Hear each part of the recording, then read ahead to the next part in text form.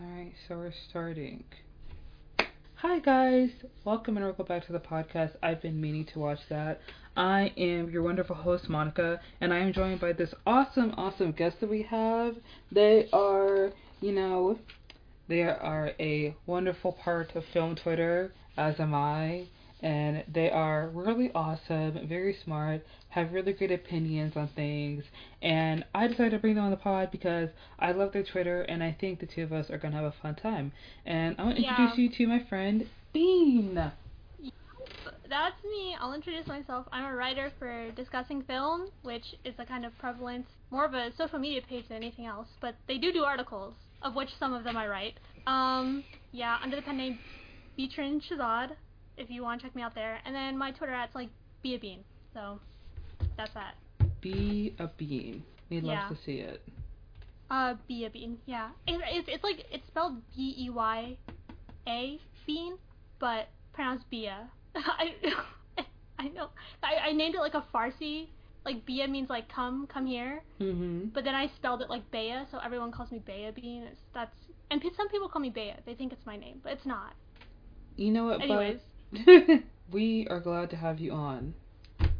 We're thank you. so happy you're here. Of course. I'm glad I'm here. Yay! Alright, today, guys, we're going to be talking about Mrs. Marvel, the newest show to come out on Disney Plus about Kamala Khan, an amazing superhero. But before we get into Mrs. Marvel, we're going to start with our beginning segment, Can't Wait to Watch, which is where we talk about new TV shows and movies that are coming out soon that we cannot wait to see. And one show that I apparently have to watch is Hacks, because it got 17 Emmy nominations. So I guess I have to start watching the show now. Yeah, I remember last year I was like doing one of those like Emmy guess things, like guess which ones are gonna win. I just remember in the comedy department, Hacks got a bunch of awards, and I just was not expecting it. I never heard of the show. But Yeah. apparently, yeah, I'm, she's that girl apparently. I mean, apparently, because she got 17 nominations, you know? It's Hacks and Secession, you know? So, I mean, I already watched Yeah. Secession, and I love Secession, so I guess I need a new, like, TV show to watch. Succession, I have convinced so many people to watch Succession. I think at least 7. I got to interview the director once, like the one who does like the season premieres and the season finales. Cool. He was very nice. And I told him, I was like, I tell everyone to watch the show. Everyone I tell loves it. Succession, very nice show. I highly recommend.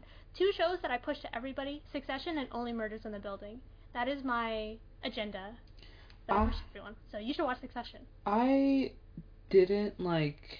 haven't seen Only Murders in the Building, but that's only because I kind of don't like Selena Gomez, and I don't know why. It's just something about her was always like, I don't know if I like her. And I feel like one of those fans that are like, girl, you need a reason. And I'm like, yeah, I know, but like, I don't know. I don't know what it is. I know she's a nice person. Like, I know she's fairly Yeah. unproblematic and everything like that, but like, I don't. Sometimes it's just the vibes. But I will say, her presence in Only Murders in the Building works well for the show. It's a very like tempered, like dry presence. So I don't think she's very outlandish or anything. Not like her Disney Channel snarkiness, but it's kind of like it's more tempered than that. But I'm a really big fan of Steve Martin. I don't want to say unfortunately because I like everything he does, but that show is just so funny to me. Yeah, I definitely think I may have to try and like give it a go, see what it's about, because a lot of people love that show, and it has 2 seasons on Hulu now, so I have plenty of content to Yes. watch. It got greenlit for a 3rd season too. It's Which, coming back. which means more content, more content, more content, more content. Thank you. Awesome. Oh, also The Boys. The Ugh. Boys is out on Amazon Prime. I don't know if the finale happened yet. I think it did, It but did, for okay. sure. I definitely have to finish The Boys. I love it too much. I'm not a big fan of The Boys. I I feel No, I go ahead. Go ahead. feel it like, cause listen, I have this friend. I mean, if you're watching this, hey, Shadow, what's up? Um, and we were both fans of Supernatural, right? Mhm. Supernatural was run by the same guy who does The Boys, Eric Kripke, Mm-hmm. and after every episode drops, we just slander The Boys for like an hour straight. It's a big season 3 thing, because I feel like season 3 kind of just like lost itself a little bit. Season 3 of The Boys? Yeah. Okay, I thought you were talking the about current one. Mm-hmm. I think Yeah. the way that the season has gone from what I've watched, I've only watched up to till episode 3, I think. So I do agree with you on that it does feel like kind of, where are we going with this? What's the purpose? Where is it leading to? Because season 1 was like so interesting, and I like TV shows that have superheroes but does not adhere to the superhero genre of like loving them, admiring them, admonishing them as like invincible gods that walk among humans. Like, I like TV shows that take the superhero drama and subvert it and be like, this is what superheroes would really be like if they walked among us and if they were treated like celebrities, if we knew who they were and they were like around us. And I feel like, yeah, that's realistic. Like Invincible, like, I really like both those shows, and I totally get what you mean with season 3, because like sometimes shows get a little too big for their britches, and they're like, okay, we have the fans, we have the money, we have the press, so let's just do whatever we want and see if people like it. Yeah, it's getting a little repetitive. I feel like some of the character arcs, one step forward, two step back. One thing that bothers me about The Boys that just became so obvious this season is that everyone likes to say they like to call it realistic because it's not, like you said, the traditional hero worship thing, but it's still existing within its own, like, fantasy, and that's, like, kind of like this violent fantasy. And you can tell, like, the creators are like, oh, what messed up thing are we going to do now? Which is not realistic by any means. I mean, like, sure, it would happen if superheroes were real, but what they choose to show is still, like, a very specific lens. It's not like the lens of realism. It's like a very specific view that they want to portray of this world. So, I don't know. It's always weird to me when people, like, say that this is, like, a realistic take on superheroes, because I'm like, no, it's still, like, framed in a very specific way. You know what I'm trying to say? Yeah, you are right, because like, The Boys really do push the boundaries because it's like an Amazon Prime show. That's another thing about The Boys, of how anti-capitalist it is, but it's on Amazon Prime. And like, this show, So funny. yeah, it's a nice little, in joke that people get when you watch the show. And like, one thing about it is how like sometimes, like, I get that you could do whatever you want on the show, but there has to be limits. There's got to be boundaries. There's got to be a place where we draw the line, because why? Like, the breast milk thing was weird. But certain things y'all are doing, you're just doing it because you can do it, and I don't need to see any more exploding heads. Like, we can slow it down just like a little bit. You know what I mean? You don't even know what's like, if you're on episode 3, you don't even know what's coming. Oh my god. Because, listen, the 7th episode, that's the Herogasm episode. And Eric Kripke, Jensen Ackles, everyone was talking this episode up. They were like, oh my god, it's like the closest you could get to porn without really being porn. It's so, like, violent and whatever. And I watched it and I was like, this is a lot of nudity, but I don't think it's a lot of, like, weird stuff. But they're kind of, like, relying on that shock factor. Like, they want you to watch for that. Oh. And they want to be the purveyor of that. I just think that's whatever. I just want to say, if I don't see any swinging cowbells, then I'm not interested. I've watched Game of Thrones. I've seen Orange is the New Black. Titties does not impress me anymore. I want to see something else. Alright? Are there Fair titties? enough. Are there? Are you asking me if are there titties Do in the you 7th know? episode? Are there? Of The Boys? Yeah. Of course. Like, I'm just, it's like a full-on... Queen Maeve has been through enough. Queen Maeve has been through enough. I've been through enough. Trust, like, you'll see for yourself. I'm so tired of that show. Just... I feel like after I watched... Eric Kripke needs to understand the fact that he made Jensen Ackles have to, like, settle for the ending of Supernatural, and now he's doing this stuff. Like, Eric Kripke is literally just being like, you couldn't let me do this on the CW, so now I'm doing it here. And I want to know, why is it that all the Supernatural alums are working on this show? Why could I not escape? Why is Bobby Singer on the show, running for president? Hello? The name Bobby Singer. I hate it here. I hate it here. Y'all can't let nothing go. Nothing can die. The one good thing I have is that Jared Padalecki is not going to be on this show. Yeah. I mean, he's busy. With now what? He's on Texas Ranger Walker, whatever it's called. That's still going? I don't know. I thought it would be canceled. Me too. I think it's still around. I feel like I would have heard about it, just at least to clown on it if it got canceled. Maybe it is. I don't know. I remember he got upset that he wasn't involved in the Supernatural prequel because Jensen Ackles is producing, but he's not. And he, like, publicly said something about it. He's like, why didn't you tell me? What are we? Like...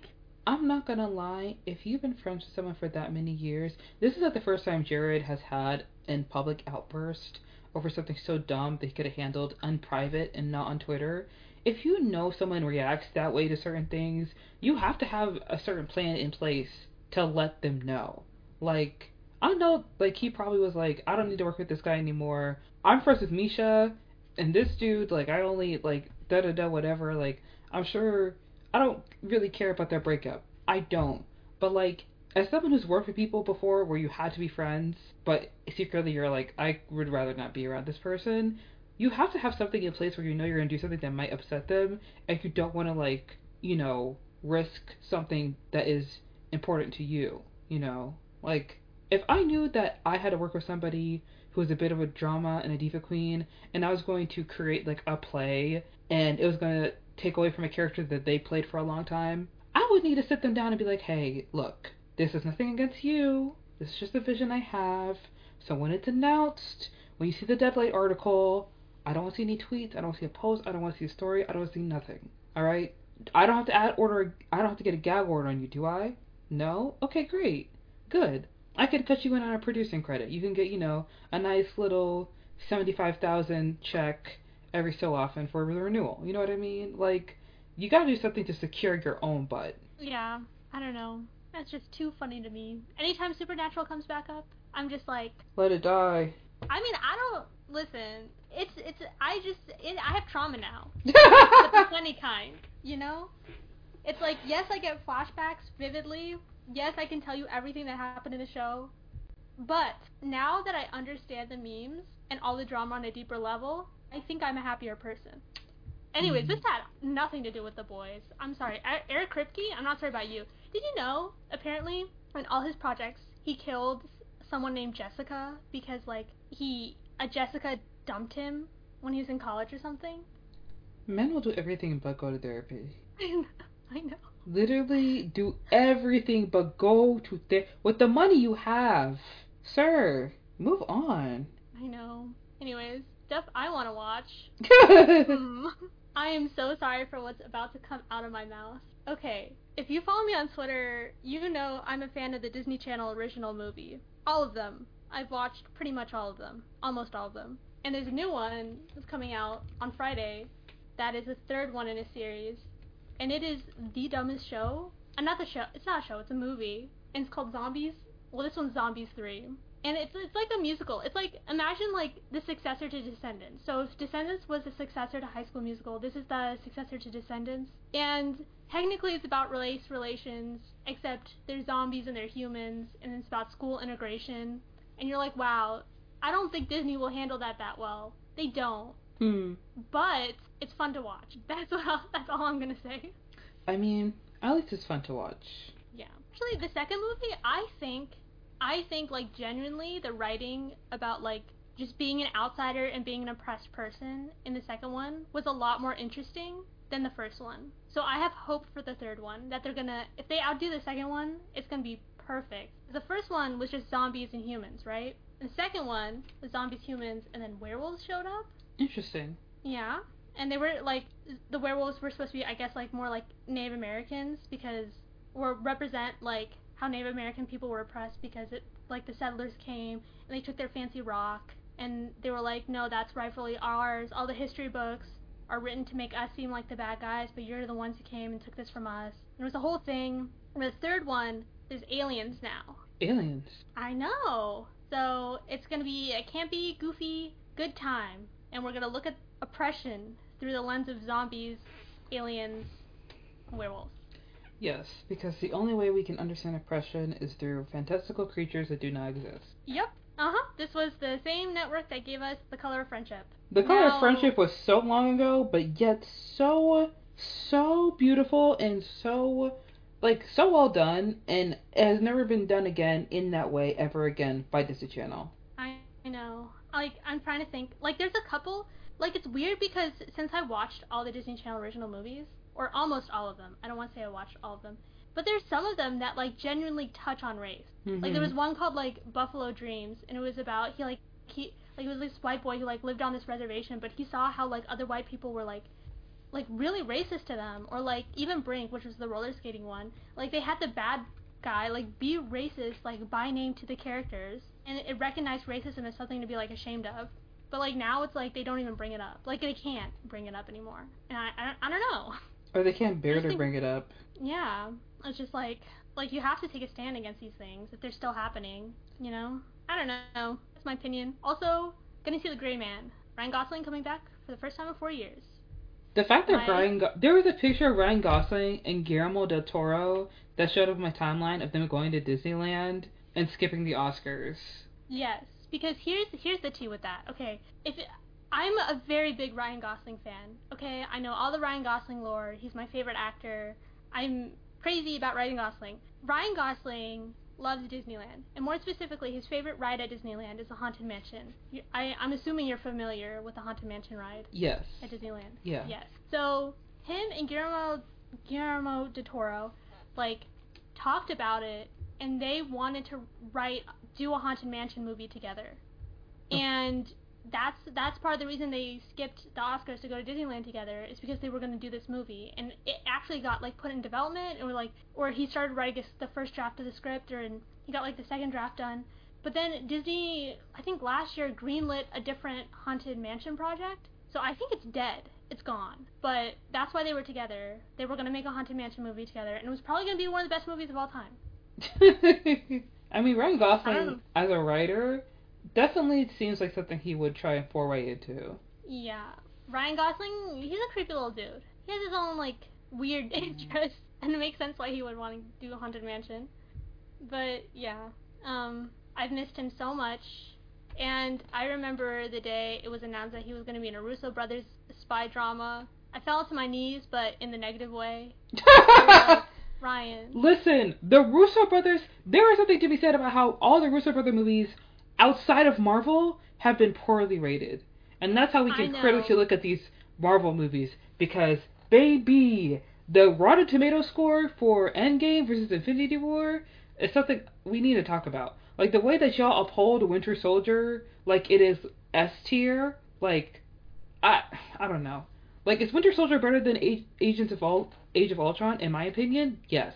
Because I'm still upset over the Natasha scene where she can't have children, so that's the worst thing that's ever happened to her, even though, like, she's been through worse things than not being able to have babies, but whatever. Like, yeah. There's a lot to be said about, you know, Marvel. But Cherry, 21 Bridges, and now The Gray Man. Yeah.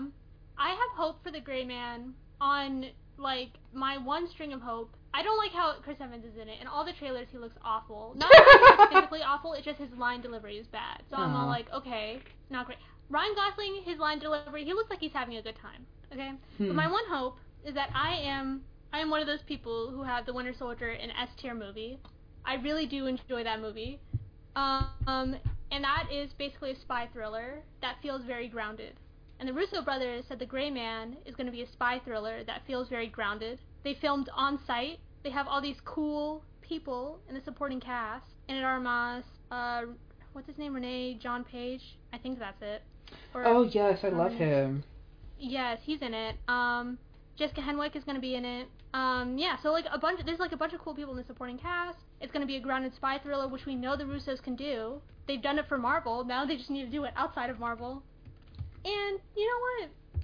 I'm just here to have a good time. I don't like how it's probably going to become a franchise, and I don't like how Netflix spent $200 million shooting on-site in Europe, doing all these expensive action sequences, and they're not going to release it in theaters. That's weird to me, but other than that, I'm hopeful. I think that Chris Evans and Ana de Armas, they're also going to be they're going to be in a Apple TV movie? I think I heard something about that, but yeah. Yeah, she's she's a little bit of an it girl right now. She is. Her and Anya Taylor-Joy.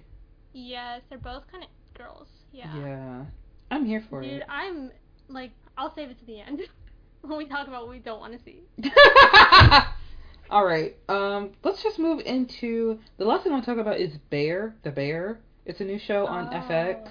It stars our homeboy from Shameless, and I'm not gonna lie, seeing like the aggressive white guy who's a line cook have his own TV show is something that I've been waiting for a long time, and I'm very glad it's happening. I feel like for like me, Two Broke Girls is a perfect show for like anxious girls who just need something to watch on the weekends, and The Bear is something for like dudes that have dead end jobs and don't actually watch TV but will actually find something they like to watch. Like The Bear and Atlanta are the thing for that. Yeah. I've seen a lot of positive stuff about the bear. Hmm. I feel like I will press play on it soon. I just don't know when.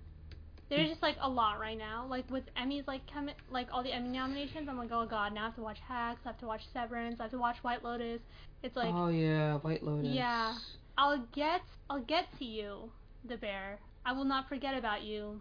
I just cannot promise it will be within a calendar year. The thing is that FX has a lot of good shows like The Bear, and then there's Dave, which is a show written and produced and starring Lil Dicky, who's a rapper, who I'm gonna be honest, I didn't take seriously, and I don't think a lot of people did. But the show is actually really good, and it's very interesting that like it's really interesting to see people who are famous for stupid things, and then they come out with something that's smart and interesting and like actually like worth my time, and it's like, oh, okay, you proved me wrong. All right, like I Like shouldn't.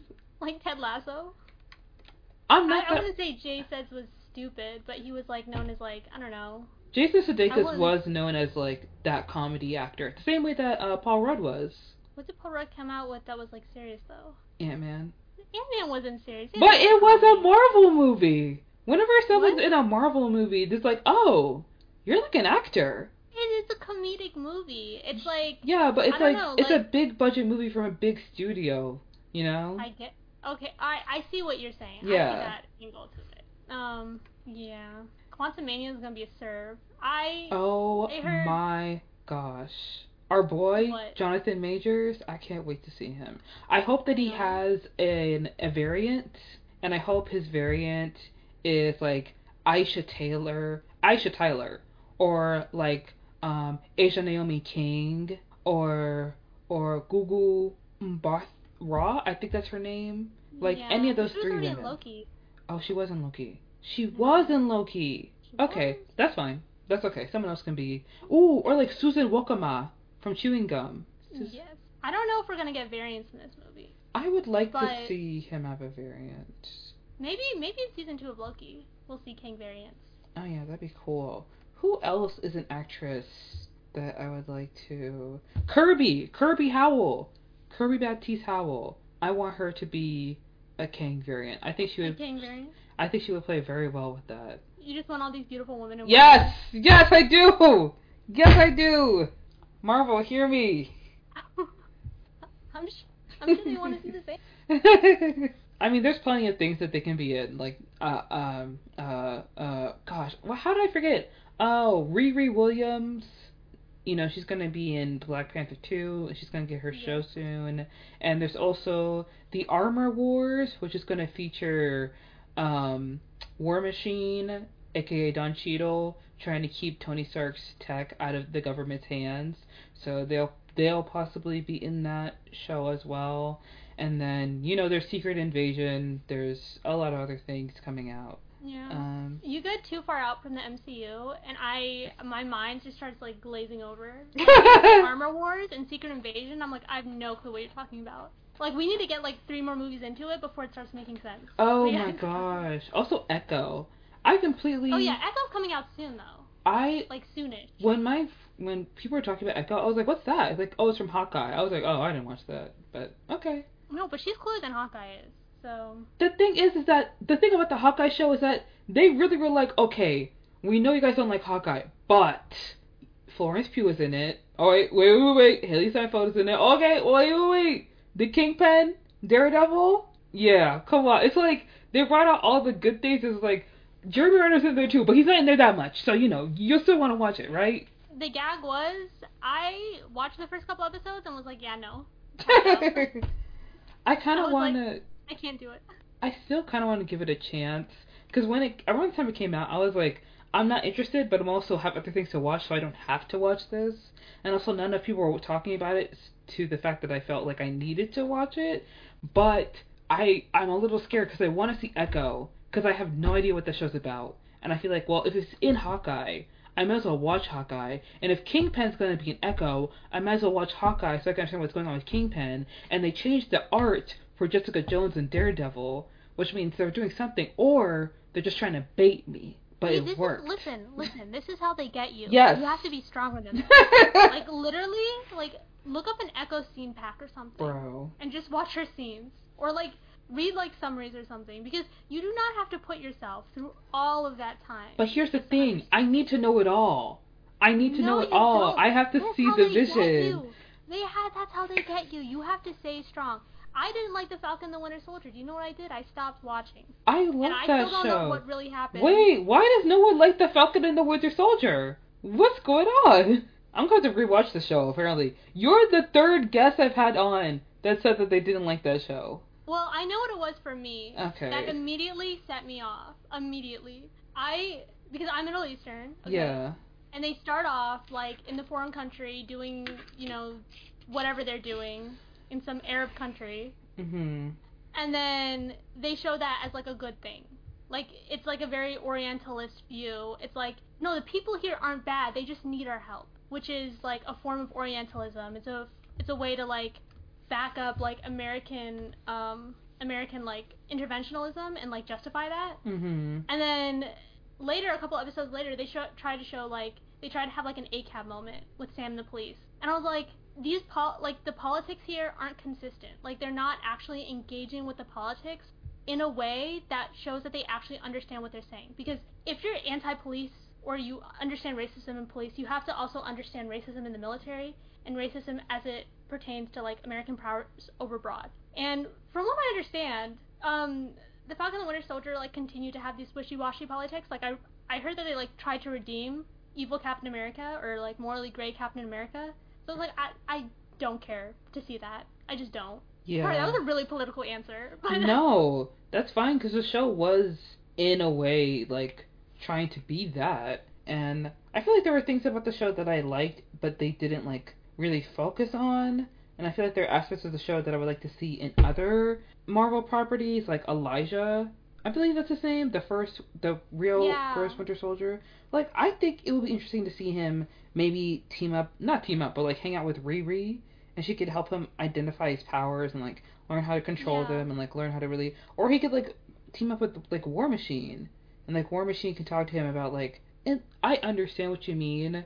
Marvel has this problem that a lot of, like, big company trying to be, like, liberal messaging, where it's like, while we're here, The Boys did that too. Don't forget the super terrorists. Oh my gosh. Don't forget the only Arab actress in that show, the Victoria Newman, the senator, was revealed to have the power to blow up people's heads and be a secret, like, American traitor.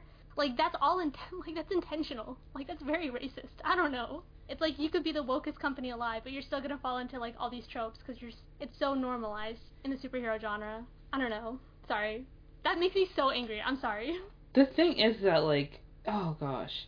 It doesn't help that, like, she's supposed to be the AOC counterpart. That's even worse.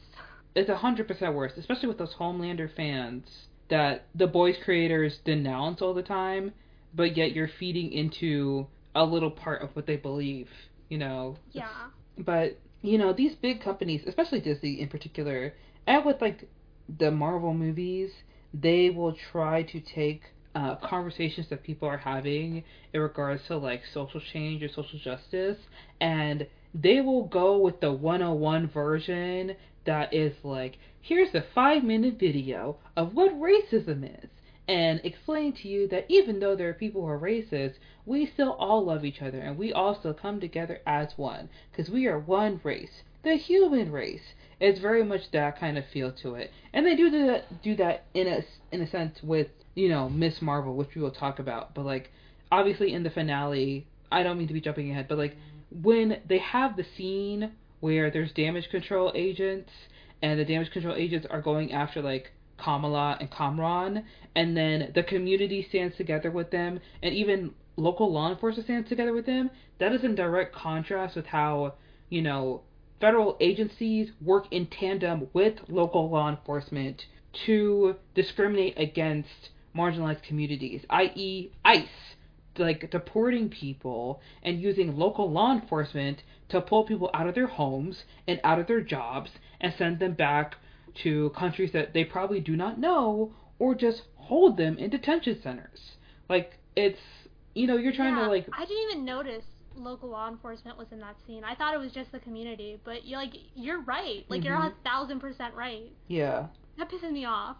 Yeah, it's the very, like, there are a few bad apples, there are good cops, but people don't understand that, like, the full quote is that a few bad apples ruins the whole bunch. Yeah, wait, I remember reading, this goes back to the Winter Soldier, so, like, the entire crux of that movie is that, like, S.H.I.E.L.D.'s been infiltrated, they're actually Hydra, we have to get rid of the entire thing, which, like, on paper, makes perfect sense. Like, this makes perfect political sense. But they needed the Department of Justice's, like, or the Department of Defense, not Department of Justice, those are courts, the Department of Defense to, like, sign off in the movie, because anytime you use Department of Defense, like, materials in a movie, you need them to, like, approve how they're going to be used. So the military has to approve every single Marvel movie or every single, like, blockbuster that uses these things. And I think that their justification that they let this movie be made, even though it paints, like, S.H.I.E.L.D. and the government in, like, a terrible light, was, like, they said, basically, it just shows that, like, the people who were responsible for this were just a couple of bad people. And that's why we did it. But that just frustrates me so much, because in that movie, the solution to just having a couple of bad people high up in the, like, government was to just scrap the entire thing and start over. And start with, like, a new structure, so this could not happen again. But that's just not how we do it in real life. Yeah. I don't know. Yeah, that's not at all how we do it in real life. Alright. Well, we've gotten into it, so let's just start talking about Miss Marvel. I'll start from the beginning. Let's start about Kamala Khan. Kamala Khan is a superhero who appeared in the Marvel Comics. She was created by Sana Amanat and Stephen Wacker and writer G. Willow Wilson. And for those who do not know, the guidance counselor in the show, Gabe Wilson, is a nod to the writer G. Willow Wilson. And Khan is Marvel's first Muslim character to headline her own comic. She made her first appearance in the comics in Captain Marvel number 14 in August 2013, and now she has her own solo series on Disney Plus titled Miss Marvel. Within the Marvel universe, she is a teenage Pakistani American from Jersey City, New Jersey, with body morphing abilities, and in the comics, she has inhuman genes. In the show, she is a mutant. We can talk about that a little later, but she comes to us in the form of a 16-year-old who is nerdy, dorky. She's played by Iman Vellani, who is a Canadian actress of Pakistani origin. And she will also be reprising her role as Kamala Khan in the sequel to Captain Marvel, The Marvels, which will be coming out in 2023, I think, and I believe it's directed by Nia DaCosta. Yes. Yeah. You're right. Okay, because when they announced it, it was called Captain Marvel 2. So I was like, The Marvels, that's not different, it's the same. It's the same thing. Okay, cool. Awesome. So, the show premiered June 8th. The finale premiered on July 13th, which is the day we're recording this. But the day this is going to come out, it's not going to be the 13th. But, we're going to sit here and talk about, Kamala Khan, the show, what we love, what we didn't like, and all that stuff. So let's start with episode 1. We begin episode 1 reminding everybody that in the Marvel Universe, the superheroes are seen as celebrities. There are some superheroes that have secret identities, there are some that do not, and certain heroes like Captain America, Tony Stark, Black Widow are known in the public.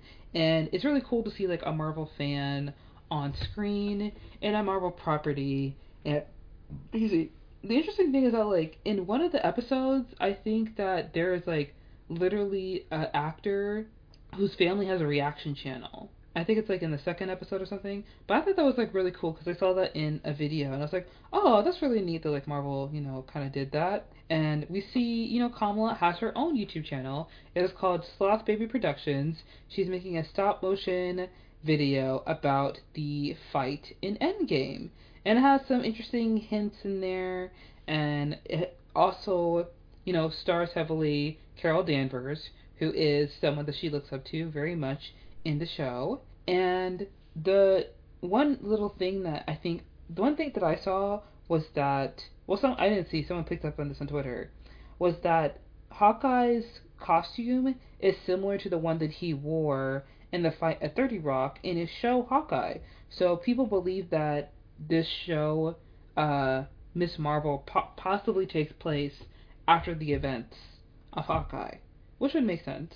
And we see that Scott Lang has a podcast on This Powered Life, which is like obviously a spin-off of This American Life, and he interviews superheroes and super enhanced individuals on his podcast, which I love.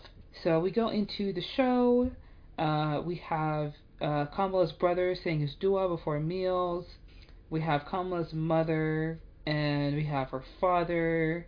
Kamala is a young, second generation born immigrant child. She has the whole ordeal of feeling like you need to be connected to your culture, but you also need to be connected to the culture that you live in and the one that you're born into. It's reflective of the song Blinding Lights, which plays at the beginning of the episode, which is a song The Weeknd wrote, where the main theme is how you are surrounded by people, you're surrounded by these lights, and yet you still feel lonely. Which is how Kamala feels in the first episode, where she's surrounded by her classmates, her teacher who mispronounces her name, she can't even get to her locker, and she feels alone in the world. And she feels like she's just trying to find her place in the world. And Kamala's friend Bruno tells her that she should ask her mom to go to AvengerCon. Bean, why is Bruno wrong for this? If you have ethnic parents and just ask them things. The way Bruno's like, just ask your mom, she's not Darth Vader. It's like, sir. You don't get it. They have all these preconceived notions about what the world is and what's going on, and they constantly think that you're trying to blindside them. You don't, like, and even if you do ask, you have to work up to it. You have to do all your chores. You have to be extra nice. You have to and then finally be like, ooh, since I've been such a good girl, can I go to this thing? And then even then, it's not given. The thing is, like, me and my siblings would prep like a week in advance if we wanted to do something. We'd be like, okay, we gotta stay on our chores, stay on our tasks, and the day before, we would like all come together as a family and have like a little like meeting and ask our parents, and then that would turn into a whole ordeal, and they would probably say no. So it was just like, well. No, I just gave up. After my freshman year of high school, I just stopped going places. Oh, me too. I also didn't have a phone until I was at college, so. There was a similar thing with me. Like, I had a phone, lost a phone, had to use a flip phone, then got a phone, then had to use a flip phone. It was a whole thing. Oh my gosh. I know. We were really struggling out here. Yes. We understand. That was the thing. When I was watching the first, 2 episodes of Miss Marvel, oh my god, it hit so hard. I was like, girl, I've been there. It's like, oh, man. Especially, the stuff in, the changing room or, noticing how other girls dress and being very conscious of, oh, this is, not me. Oh, my God. Yeah. Brutal to sit through. The way her mom would talk to her. Yes. Oh, my God. Yes. Why are moms like that? I mean, the thing is, it was very clear that her mom wasn't a bad person. Yeah. And I'm very grateful that they didn't try to, demonize her culture or anything. But there's just so many expectations that they place on you. Yeah. There's just so much that they want from you. Yes. The thing I related to most was when she was changing with her mom, and then the auntie came up, and they started talking about the random girl, and it's always that moment where, the two adults are talking about something that someone else is doing, and subconsciously you're like, oh, I would love to do that one day. But then you hear how they're talking about it, and that's something that, holds you back in life. Thinking about what other people will say or how people will feel, or, people will question, how could your parents raise you this way? It's a lot. Yeah. I'm not gonna lie, I'm a bit of a gossip. I gossip, that's who I am, but I try not to be too mean unless someone's done something wrong. Mm-hmm. But like in the show, when people gossip, people got like aunties, quote aunties gossip to judge others, to look down on others. Yeah. For seemingly innocuous things, for just not fitting in. Mm-hmm. Which in that way they're not. It's very similar to like, I don't know, how white culture works. And white culture will like subconsciously look down on like people of color or other people who don't conform. It's the same thing, just different shapes. And then she's in the middle of it. She's in the middle of both. Sucks for Kamala. Yeah, it's honestly, there's so much that I love about this show, like the little things that you see and the things I've learned about like Desi culture that like I kind of knew but didn't really know. Like I knew that Eid Mubarak. Oh, I'm mispronouncing this. I know that Eid was basically like a celebration at the end of Ramadan, and also going into prayer in the mosque, how you have to like do wudu and like cleanse yourself before you go in to pray. And Yeah. I love the scene where she's like trying out her outfit and her costume, and how like to me it seems fine because she's perfectly covered, everything looks normal. But in Desi culture, you are supposed to have like a shirt that kind of like covers your pelvic region, and how her costume is modeled off the salwar kameez, because that's kind of like the traditional way that they wear the clothes.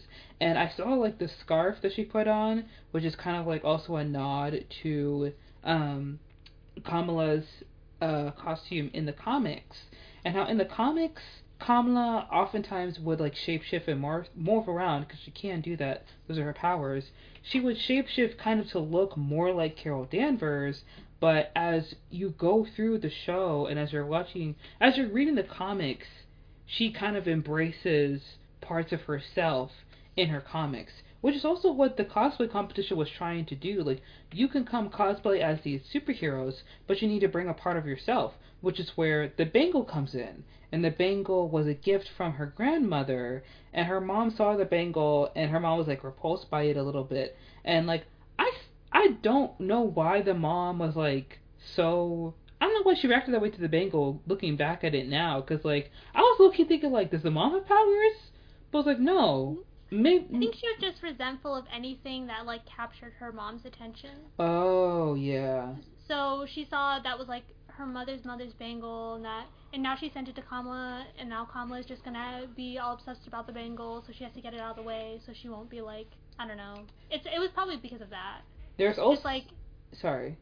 yeah, because I was just saying, because Kamala also has a problem with her family history, just like as some, not I don't want to say problem, but she has she feels a disconnect with her family because of being raised as a second generation Pakistani American. But also her mother had a problem connecting with her family because of the way that her mother like was not the same after partition and was like obsessed with daydreaming after partition. So it was like 2 generations had to heal. Yeah, that's the thing that happens oftentimes with like migration and like leaving the community you come from.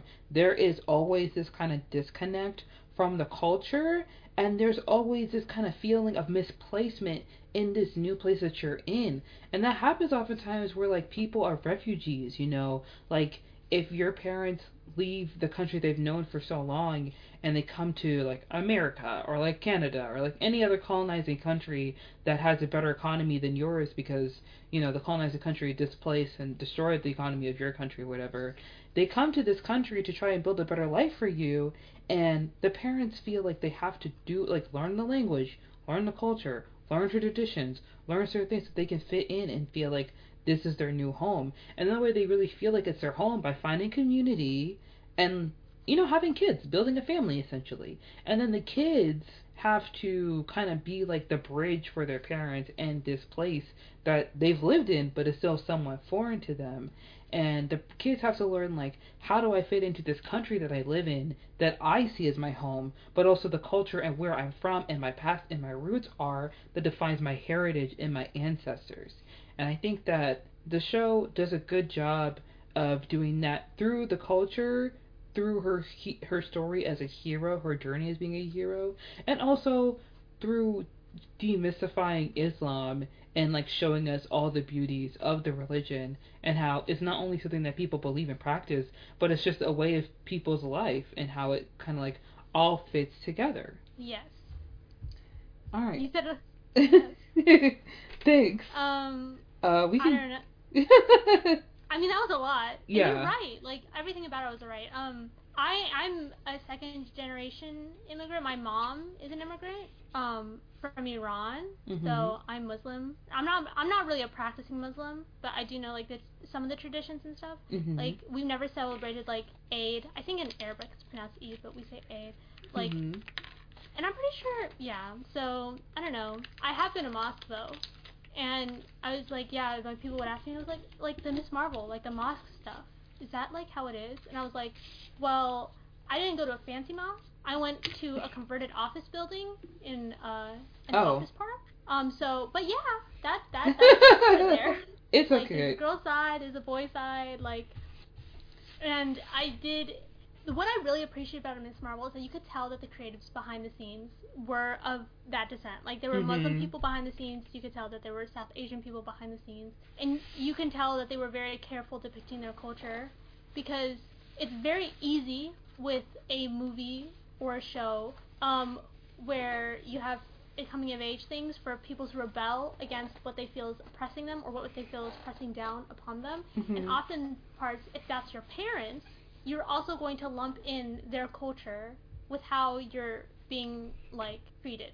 Mhm. Which sometimes is the case. Sometimes they use culture as an excuse to treat you that way. Yeah. But it's not inherent. Like, not all Desi parents will treat their children like that. Some Desi parents think it's their job, for sure, but Mhm. many do not. But I liked how careful the show was with that. Yeah.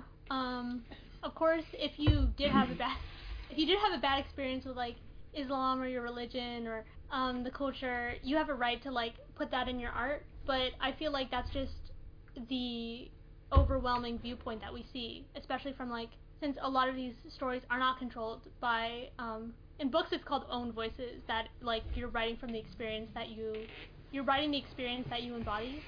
Um, Mhm. yeah. So many times those are not the people controlling these stories, oppressive stories where like the culture is oppressing you. But I don't know. I enjoyed that. There was a there was a Disney Channel original movie. I'm sorry. There was a Disney Channel original movie that came out recently. It also starred a Desi girl. It was called Spin. It did very poorly because Disney did not market it, but it was very similar in the same way, where it's a coming of age story and she has like a difficult relationship with the expectations that her family's putting on her, but it never puts her culture in a bad light ever. And it shows that they're like loving parents, and this really reminded me of that, and I'm like appreciating that like we're seeing more mainstream stories that like take this approach, that know how to like find that balance. I like that. I'm definitely going to go watch this movie you talked about, Spin. I The just Disney Channel original Yes, movie. I'm going to go. I've bookmarked it. I'm going to watch it. I'm going to have my family watch it. You know. Oh wait, girl, I there's like a plot twist in the middle that just, it's like you'll know when you see it that it had to be intentional. Uh Like the huh. way they set it up, it had to be intentional. But that's all I'll say. You can message me after you watch it and help me understand. Definitely. And I agree with you. Like, it is so annoying when you're watching something that is taken from a certain viewpoint of someone's culture, someone's race, someone's point in life, and it's very clear that the person who wrote this either just Googled it or just felt upon themselves to write this. Like, when I was growing up, I would read all kinds of books all the time, and I do not remember the title of this book, but there was a book I read about a young girl who was Muslim, and she didn't want to be Muslim. She wanted to take off her hijab. She wanted to dye her hair blonde. She had blue contacts on. She would wear makeup. She would wear jewelry, and like she would assumingly do things that were against like her religion and her culture. And it wasn't until like the last 3 pages of the book that she embraced who she was. But I spent this whole time reading this book, like learning about a girl who didn't like embrace the thing that she grew up in, and she saw it as something that was like bad. But with Miss Marvel, it's so lovely to have someone like Nakia who embraces her culture, and somebody who is like wants to be on the mosque board, somebody who loves wearing her hijab, and someone who loves her culture and loves her community, and someone who's very outspoken and stands for what she believes in. And you know, having someone like Kamala who is very nerdy and adorable, and she still embraces her culture, even though she likes things that are like kind of Americanized. She she likes both things, you know. She's good with both, and that's the thing I like to see in the show. And I do want to say I am sick and tired of seeing my black and brown sisters fall in love for the white boy that they are friends with. I've had enough. I've had enough of it. I know. I listen, Bruno. You're a nice guy, but like, let me. you take the letter Girl. and throw it away. We don't want it, okay? Kamran, he might be a little, you know, but She has three. She has three boys pining over him. He's Kamran, Kareem, and Bruno. I think his name is Kareem. The red. Oh yeah, the Red Dagger. The Red Dagger is the cutest one of them all. All right. Dude, she has three boys. She got it locked and loaded. All right. She got a roster. Know. We have a 1 to 2 boy to episode ratio. Mm-hmm. There's only 6 episodes, so there's 3 boys. But yeah, I read a lot, so I like comparing like fiction to like I guess books. The white boy biracial couple epidemic in books right now is bad. I feel like most of the popular books, it's a white boy epidemic. I'm not gonna say any more than that. I just noticed that it's a worrying trend. I would like to free my sisters. Like, please. Look.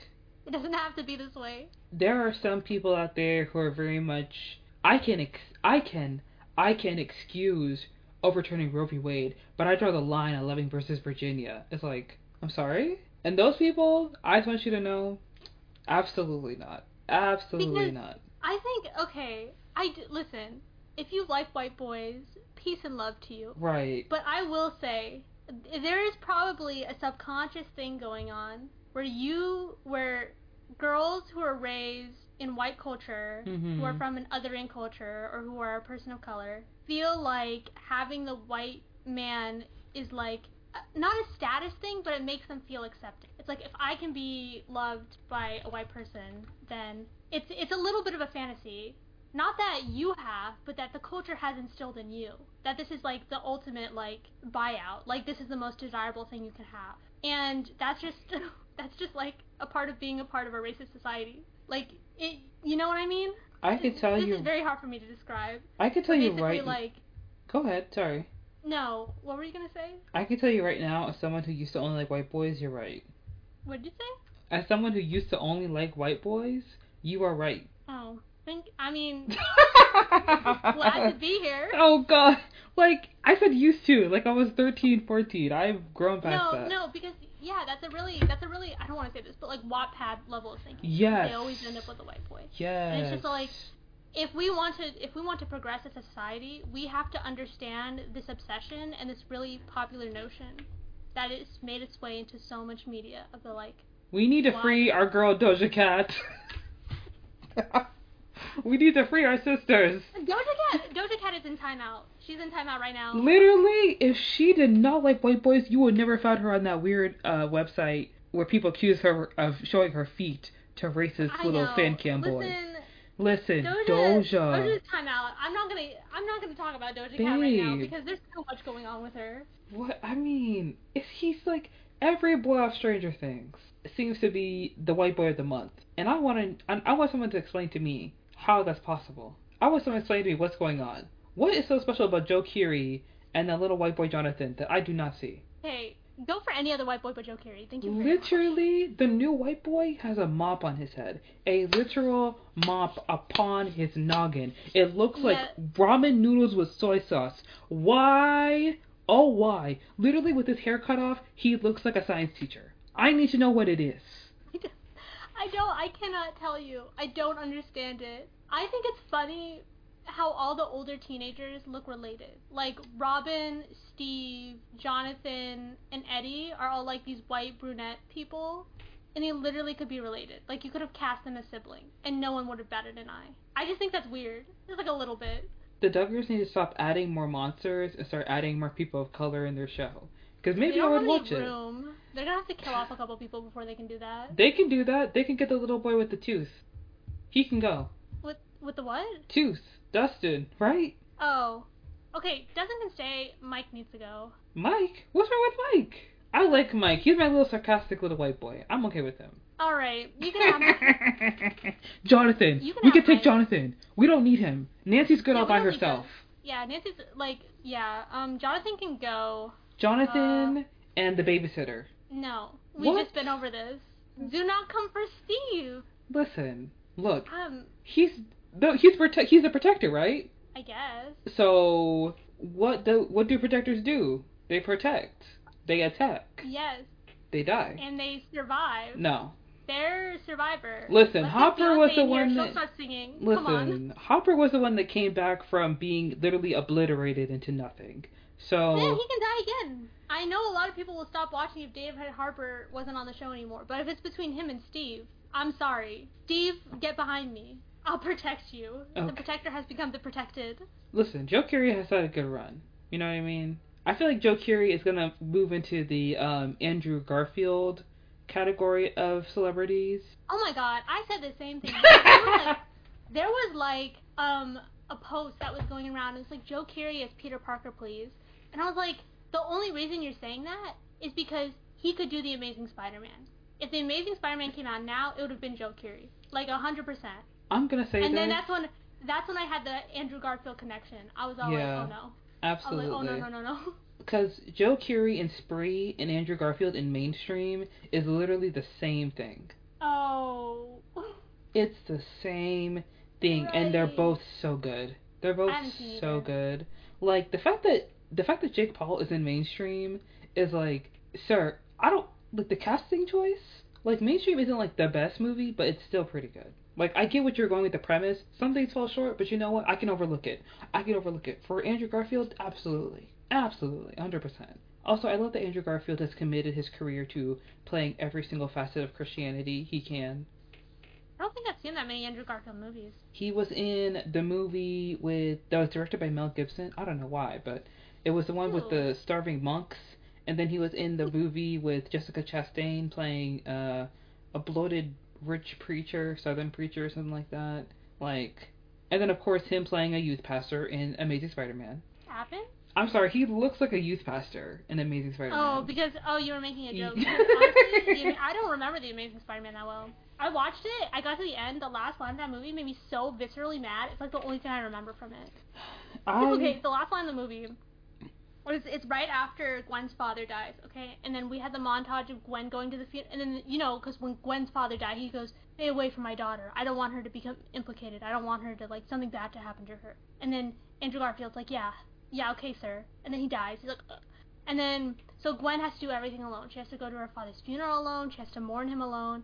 And then one day, they're in, math class or something, and Mr. Peter Parker comes in late, and he sits behind Gwen, and the teacher's like, don't come in late. And he's like, I won't. And she's like, don't make promises you can't keep. And then he leans up and whispers in Gwen's ear, and he's like, those are the best kind. On every single level, I had a visceral, negative, emotional reaction to that line. Because one, how are you going to say that after you made her do everything alone? How are you going to say that you're not going to keep your promise after she did the hardest part without you? Two, it's not true. The best promises are the ones you keep. Third, I knew that was the line that was going to kill her, because he doesn't stay away from her, and that's why she dies. On all three levels. It's terrible, terrible writing. Made me hate that character, hate that movie. So I haven't seen The Amazing Spider-Man. Then why did you bring it up? Because sometimes I like to pretend like I see movies, so people think that I'm cultured. Okay, well now you know everything that happens in the Amazing Spider-Man. Well, now I have to watch it. So now I have to watch it. Yeah, I do. No. You can watch. You can Listen, watch the Disney Channel original movie. Look, as much as I am I don't really care about celebrity relationships, but Andrew Garfield and Emma Stone was a relationship that was so wholesome to me, and I don't know why I felt connected to it. I'm like, why do people care about celebrity relationships? And then that happened, and I was like, oh, I get it now. Oh my god, the casual poetry he spit about her that one time, because everyone was talking about he called her a beam of sunshine, and I was like, no, his next line, he called her a shot of espresso. That is such a visceral metaphor that fits her so well. You have to be in love to come up with something like that. The way that Emma Stone was truly that girl, the relatable actress, without trying to be relatable, like Jennifer She was Lawrence. the J-Law before. Yes. And it was J-Law. effortless.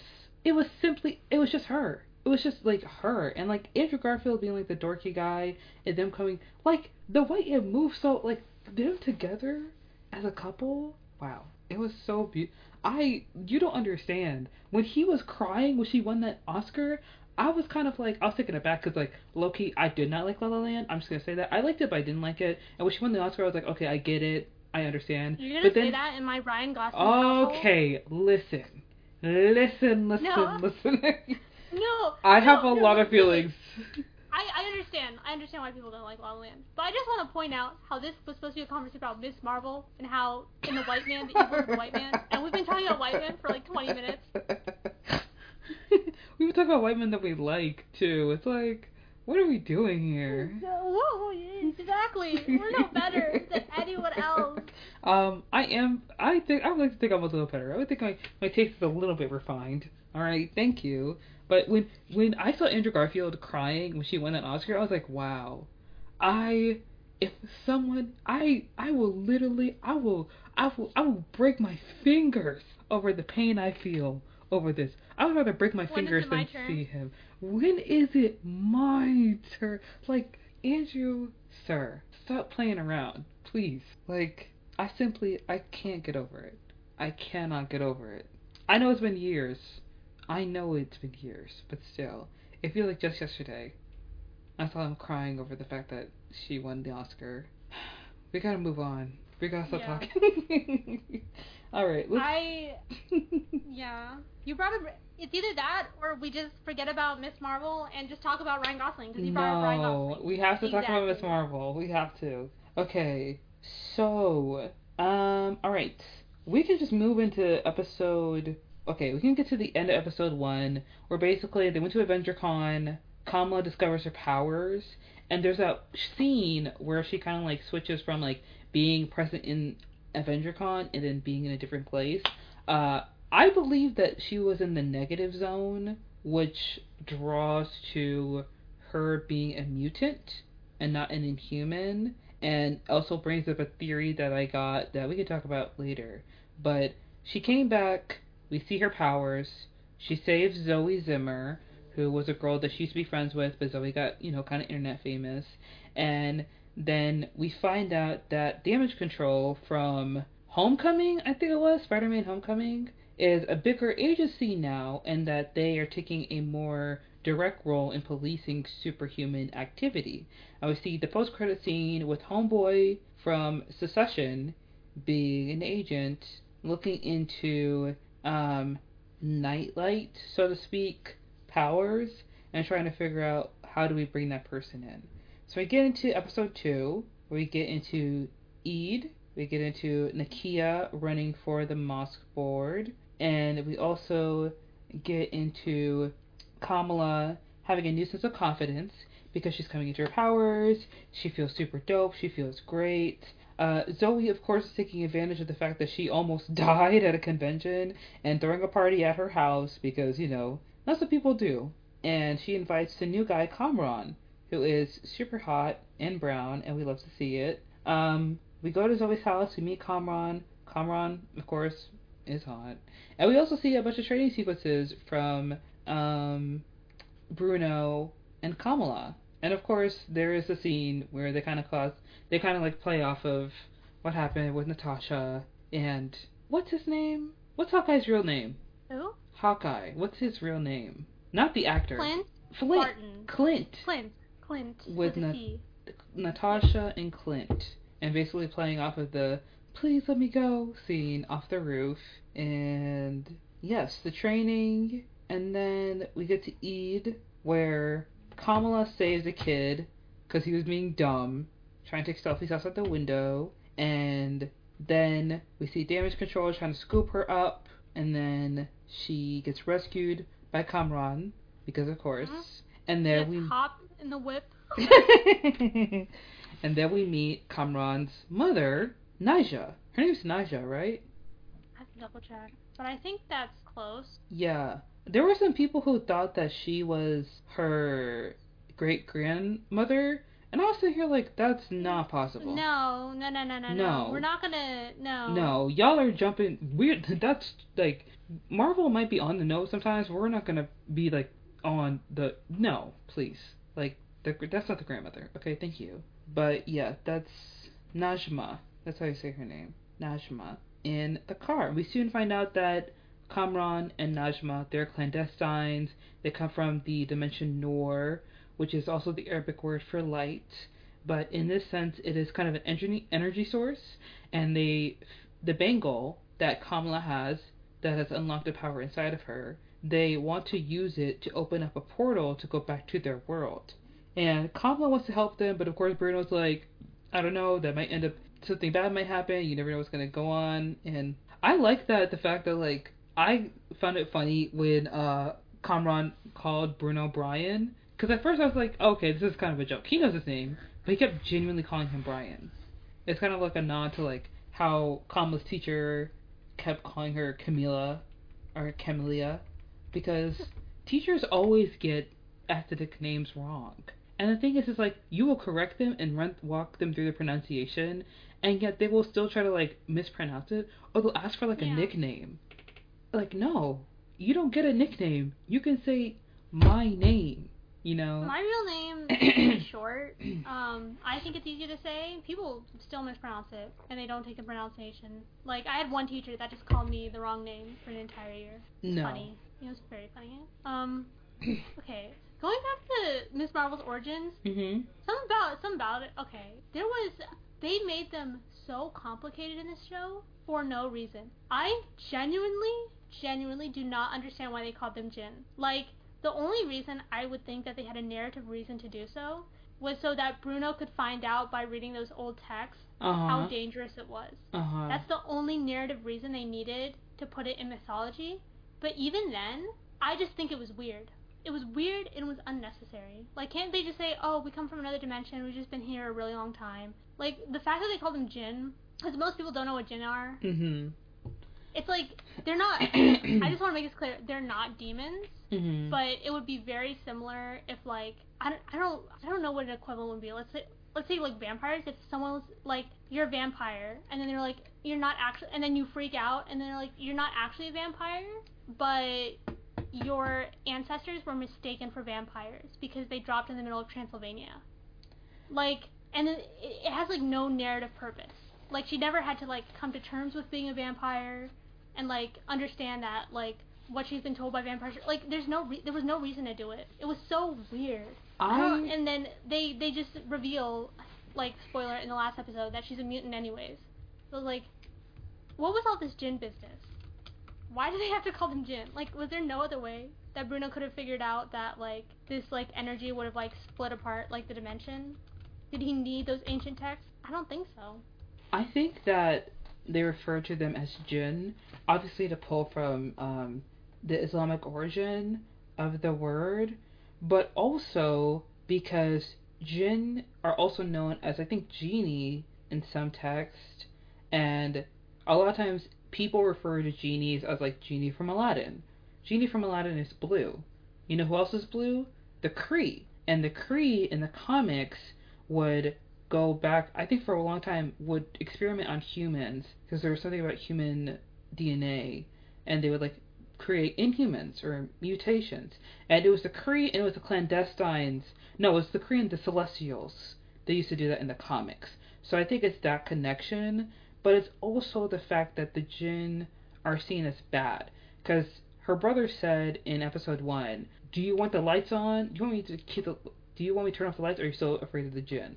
Referring to, like, you know, are you so scared of the monsters under your bed? And I think it's a parallel to how, like, I was kind of looking for, I think it's this parallel, I don't know if this is a reach, to, like, Nakia, and talking about how, like, oh, this superhero is coming in and, like, kind of, like causing a danger to our community. I was low-key looking for an adult to be like, these people look to these superheroes to save us, but they're not saviors. They work for the government, and the government doesn't care about us. So why do people idolize them so much? I was kind of looking for that, but I think that may have been too on the nose for Marvel to try and, like, do that. Maybe that would be a little too self-aware, whatever. But I think it's kind of being like, the Jinn are seen as bad, but they're only seen as bad by default, because that's kind of like how the stories are told, when really they are up to interpretation. And that was the purpose of having the text that her father reads in Bruno, in the bodega that Bruno works at, to kind of explain that like the jinn are seen as spirits, seen as this and that, but they're also seen as something from a different dimension, which also brings up the Noor and how the clandestines are here from a different dimension and they're exiled and they're persecuted because they're seen as bad, and how it's possible that they're not as bad as people think that they are. It's just the association of the word. You know, jinn probably doesn't mean like something bad like demons, but something like magical and something powerful and something that's not, normal, so to speak. Like in Christianity, it's believed that if a spirit is not the Holy Spirit, it's a demon. But there are other religions that believe, like hoodoo and voodoo, that like there are other spirits like your ancestors that you can talk to, and not every spirit that's not the Holy Spirit is bad. Like there are other things, like there are demons, but there are other things there as well. So I think it's kind of like bringing in the fluidity and also tying in the fact that the clandestines are possibly like from a different dimension in the same way that the people from, oh my gosh, the Shang-Chi movie, how they have the 10 rings that they control their powers with, and the Noor have the bangles. There's also a theory that like the 10 rings is the second bangle to open up the portal, because the kind of other dimension from Shang-Chi is very similar to the Noor in the way that it's kind of like an overlay of the light and possibly the dark, and how the dimension from Shang-Chi also has a negative zone, kind of like the way that the Noor has the opposite, which is the dark zone. I'm trying to explain this the best I can, but I basically think that like they were trying to connect the kind of like the mythology from Islamic religion to the lore in the comics, and trying to like bring in the multiverse into it.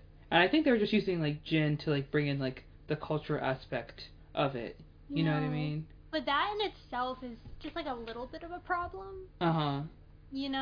Like the idea of the otherworldly magic and the otherworldly like brown person, and just like there's no other reason you can have that magic based other than like this force that we don't understand. Like that's very much like a trope. You know what I mean? Yeah. It's very like Orientalist trope, which is when I first heard about it, my gut instinct was like, ew, why would you do that? Like she can't like actually like. I don't know, that just felt very weird. But then it revealed that she wasn't even like a jinn. Like, it wasn't even from culture. And then I was like, well, if you're just gonna like name drop them like that, if you're gonna like breach culture in that way, I feel like, I don't know, I would have liked it to be more thorough. Or just like more thoughtful. Because like while you were explaining to it with me, you went down like 3 different like rabbit holes. Yeah. And it's like, that's the thing. If it's open to that degree of interpretation, then obviously they did not hit their mark. Like the problem with you know what I mean? some of these Marvel series is that we have 35 minutes to get through the story and 6 episodes. So they're gonna hit the marks that they want to hit, and they may not hit all the ones. Because like most of the stuff that I had to understand from the show, I had to watch from like New Rockstars or from Screen Crush. I had to like watch like one of the Easter egg videos and try and get through like 40 minutes of some white guy explaining 17 different comics to me in under 30 minutes, so that I can try and understand what's going on. And in the show, it's 2 minutes of a conversation, and they want you to pull from that and kind of get it the best way that you can. And that doesn't always work. It doesn't, but that's the thing, you can't judge the show based on New Rockstars. Yeah. That's all paratext, baby. That's like comic fans going into the show with the amount of knowledge they have, ready to pull together all these things. But technically it's a new thing, and you have to go into it blind. And just with the basic knowledge that you have, and even assuming that you didn't know what Islam was watching this, it's like they didn't do a very good job of explaining jinn, explaining like the actual significance, or like having it resolve in any like meaningful way. It's like, oh, you're jinn, but you're not really a jinn. Yeah, you're not a jinn. Like she never had to grapple with it. I mean, you're right. It was there to introduce an idea, but it was never resolved with the other ideas, you know? The idea was introduced, but it was never resolved with all the other ideas they had. Like, because I had to worry about that. We're gonna go into probably like the fourth episode where you start talking about like the clandestines and like how they want to like make their like open their dimension, whatever. But because I thought that was interesting because obviously partition and all the Pakistanis or all the Desi people who are Muslim leaving India to Pakistan to become Pakistani citizens, that was kind of almost paralleled with the clandestines wanting to go back home, and there's just this idea of separation and trying to find yourself in a new place. And I was like literally wondering, I was like, how is this going to resolve in a way that makes sense? Because you can't very well give, and that's why I think that they didn't have very like strong reasons to return. They didn't have like very strong, like, they were like, we have to go home, but they never explained like why they had to go home, like why they felt like they couldn't make a home here. And I think that was like a disservice. Like, why are you going to draw this parallel but then just not like really round it out to what it actually means? But I did like because the way that resolved in the end of the show was when she was like, your mother chose you. She chose you over a place. It's about like people over places. That was like how all the like, that's how the parallel resolved. But I was like, I don't know, it would have been better if it was like better sketched out more, because that's what made the clandestines feel so hollow. Like, they had a single-minded goal, and the only thing that got in the way of the goal was like Najma's love for Cameron. But there should have been like other reasons that they wanted to go back, and we should have explored that more for them to feel like real villains. I think that they just wanted us to kind of draw the parallels on our own from Partition and just kind of like understand the struggle of being in a new place and not feeling like you belong there, and just wanting to, you're seeking that refuge, like you're seeking home, you're seeking that place, and like them wanting to go back there so badly that like she's willing to do whatever it takes, like literally leave her son behind. And you're right that I feel like there could have been more to the villains. It does kind of feel like the clandestines are there to introduce an idea that they're going to bring into another Marvel property, obviously the Marvels, and Kamala needed a antagonist, and it's easier for her to have an antagonist that is something that's similar to her rather than have her comic book antagonist, which is a, what is it? Is it like, it's something that has the mind of Thomas Edison? I don't remember. I read her debut comic like 6 years ago. I barely, like, I'll remember some stuff, but just I never remember villains. I don't know. I'm trying to look this up. I also found it interesting. Like, I'm glad that her. I just want to say real quick. I'm glad that her powers were kind of like activated by the Bangle and not the Terrigen Mist, which I saw in like Agents of Shield, which I like. But I feel like the Bangle makes more sense. You know, it's like a piece of her culture. It's a piece of her past. You know, in her to act. It's for that to activate in her. It's kind of like it just. I think it's better. You know. Yeah, that's how her power works in this show is like a super controversial thing. Like, I woke up today, people crying, screaming, throwing up that she's a mutant, and it's just like, bro, I'm gonna need you to calm down, please. Yeah, I think that I didn't mind the Bangle thing. I think the Jinn thing was weird, calling it like a Jinn and leading the audience to believe that it was like not an internal thing, but like a mystical Islamic thing, you know? Like, I don't mind her change now that they've cleared up that Jinn are not actually Jinn. But I just, for her like powers are like so convoluted. But yeah, her bangle was like a thing in the comics too. It wasn't a thing that gave her power, but it was a part of her costume that was like significant to her and significant to her culture. So they just like turned it into the source of her power in this thing, which, you know, sure, why not? I don't see anything wrong with it. Okay, her enemy in the comics is an inventor part cockatiel, which is basically like half bird, half human, and they're a clone of Thomas Edison, which is interesting because Bruno has a picture of Nikola Tesla in his room, who is an adversary of Edison. Interesting. Very interesting. I wonder if we're gonna see a Thomas Edison variant. I'm kidding. I doubt it, but if we were to see, I don't think they're gonna do. I like that the Marvel TV shows aren't doing like the original enemies in the comics. The same way Moon Knight didn't do the original enemy in that comic, but they had Ethan Hawke playing the antagonist. I felt that that was a lot more interesting to the show. Yes.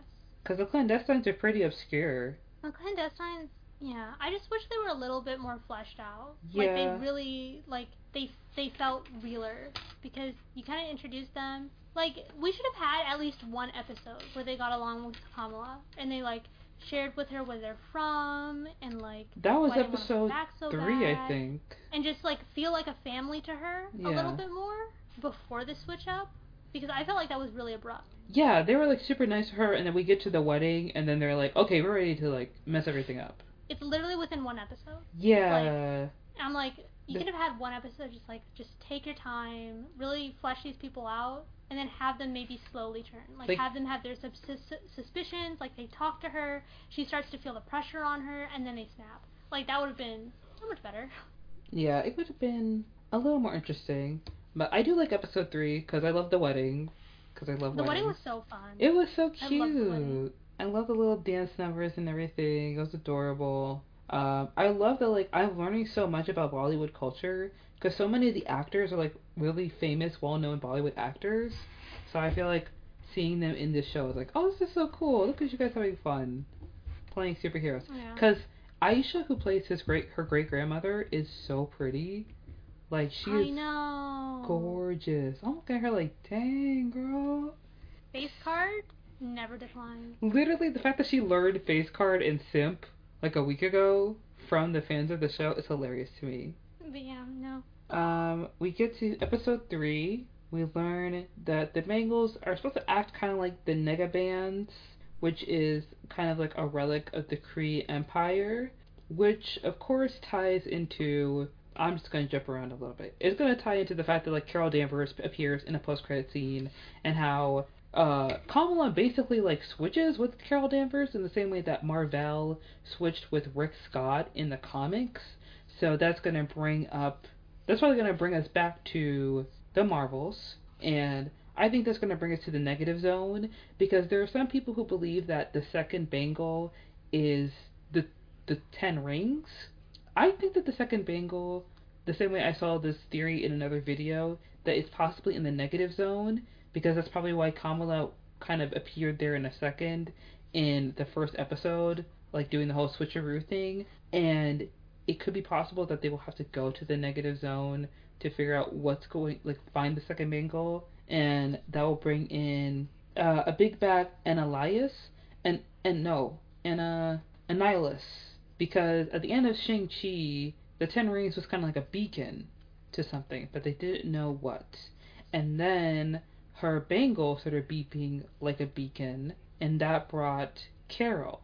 So a lot of people, it brings in the theory that Annihilus, his power staff or something like that, is being called to through the bangle and the 10 rings, which will be interesting because he's usually an X-Men property, like an X-Men like villain. So obviously Marvel owns the X-Men properties now, and her being a mutant also ties into the X-Men, and the X-Men score played after Bruno told her that she has a mutation in her genetics. So it all kind of just flows together. I think it's very funny the mutant drop came in this TV show and not WandaVision. I just think it's very hilarious to me. Why do you think it would have came in WandaVision? I mean, because like technically she is a mutant. Like in the comics, they could have easily retconned it and been like, oh, I don't know, because that's what everyone was thinking. Everyone was thinking that like Evan Peters was canonically his Fox counterpart, and that's how they were going to introduce mutants. That was the WandaVision theory that was popular at the time. And then they got Ralph Bohnert, and it was the biggest disappointment anyone's ever faced ever. But yeah. Can you explain Ralph Bohnert? What is that? Did you watch WandaVision? Yeah. Well, that was supposed to be his name at the end. Like in the last episode, they find out that he's not anybody. He's just some actor named Ralph Bohnert, and they find his like audition thing. Like literally, that was his name, Ralph Bohnert, Evan Peters. Oh. Yeah, they made a boner joke to make fun of everyone who thought he was going to be the actual Quicksilver. from the Fox universe. I thought that was very funny. Like, I didn't think the joke was funny. I just thought that everyone getting upset was very funny. It was like the anti-Glup Shido antidote. It's like everyone expected him to be these characters, and then you just got the rug pulled out from underneath you. Oh, okay. I would have thought it would be cool if Evan Peters was Peter Maximoff in the MCU. But he wasn't. I would have preferred that. He was Ralph Boner. Ralph Boner. I don't know how I didn't hear about that. Go rewatch the episode. It's right there. Because it's not it's spelled like Bohener. Right. So it's not like obviously Boner, but like that's his name, Ralph Boner. Anyway, enough with Miss Marvel being a mutant. I mean, yeah. I have more notes. Let's see. Obviously, you know, Damage Control goes into the mosque looking for an enhanced individual, and Kamala realizes the consequences of her powers, you know, understanding that being a superhero could hurt her community, and, you know, it's the same struggle that Peter Parker was dealing with in, excuse me, No Way Home, when his identity is revealed. Obviously, Kamala's identity hasn't been revealed at this point yet, but, like, you know, it's difficult for her to be so happy about something that's happened to her that she's waited for so long, but to see it hurt the people that she loves is even harder. And I also want to bring up Zoe Zimmer. Do you think that Zoe knew it was Kamala who was Nightlight, quote unquote? I think she did. There's no way. Like, they were friends before, and she was like 2 feet away from her face. Like, she probably didn't realize it at that moment, but I think that later she probably did. That does make sense. Because here's the thing, like, Kamala's face, like, if she realized that that girl was, like, South Asian, if she was close enough to realize that she was, like, South Asian, Middle Eastern, she would have been close enough to recognize her. Yeah. There's no way. Yeah, you're right. I definitely, like, when they did bring Zoe in and the guy was talking to her, I was like, girl, if you don't shut up right now, if you don't shut, it's always the ones that are like, oh, the cops are our friends, they're just trying to help us. It's like, no, babe, they're trying to uphold the social status quo. And sometimes the status quo doesn't like certain people that do not look like you, Zoe. Alright, my friend? Like, girl, your parents can't get you a lawyer? Why are you talking to a federal agency? You know? Like, what are we doing here? Yeah. I mean, honestly, I'm a little impressed with Zoe because the entire reason that her life was in danger with the first place is because Kamala messed up. It wasn't like she tripped and fell. It's all like Kamala broke something that smashed her across the room. And the fact that she's like, oh my god, Nightlight saved my life, instead of like, Nightlight tried to kill me, I had respect for her. I would have not done the same. Like, screw Nightlight. I was swinging on Thor's hammer. Alright, I was not having a fun time. I was like, listen, she might have kept me from dying, but who put me in that situation in the first place? Her. I know. I had respect that she tried her ignorant best. And she did not blame Kamala for almost killing her. She tried her ignorant best. We'd love to see it. Okay, so we're gonna get into, I also want to mention from the first episode, when her mom makes her that Hulk costume, I was just like, dang, I don't know a lot of parents that would do that. Like, Dude, that moment, like, fucking, like, broke my heart. I was so sad. Like, the fact that the dad went all out. It's just like, because, like, I understand why Kamala is so, like, upset. But I also understand how much her parents love her. Which, that makes what happened in the last episode so much more, like, hit so much harder when her mom gives her the costume. Yeah. And it's, like, everything Kamala wanted. It's, like, the best parts of her. It's, like, so her. And then, because that was something that, like, I saw people saying that, like, because you mentioned how, like, in the comics she shapeshifts into Carol Danvers, and it's part of her, like, journey accepting her heritage and understanding that she doesn't have to be white to be a hero. I think her getting her costume in this was that moment, because in the beginning of the show, when her parents tried to give her the Hulk costume, she rejected it. She didn't want to be different. She wanted to dress up as Carol. She wanted to, like, be like the other girls.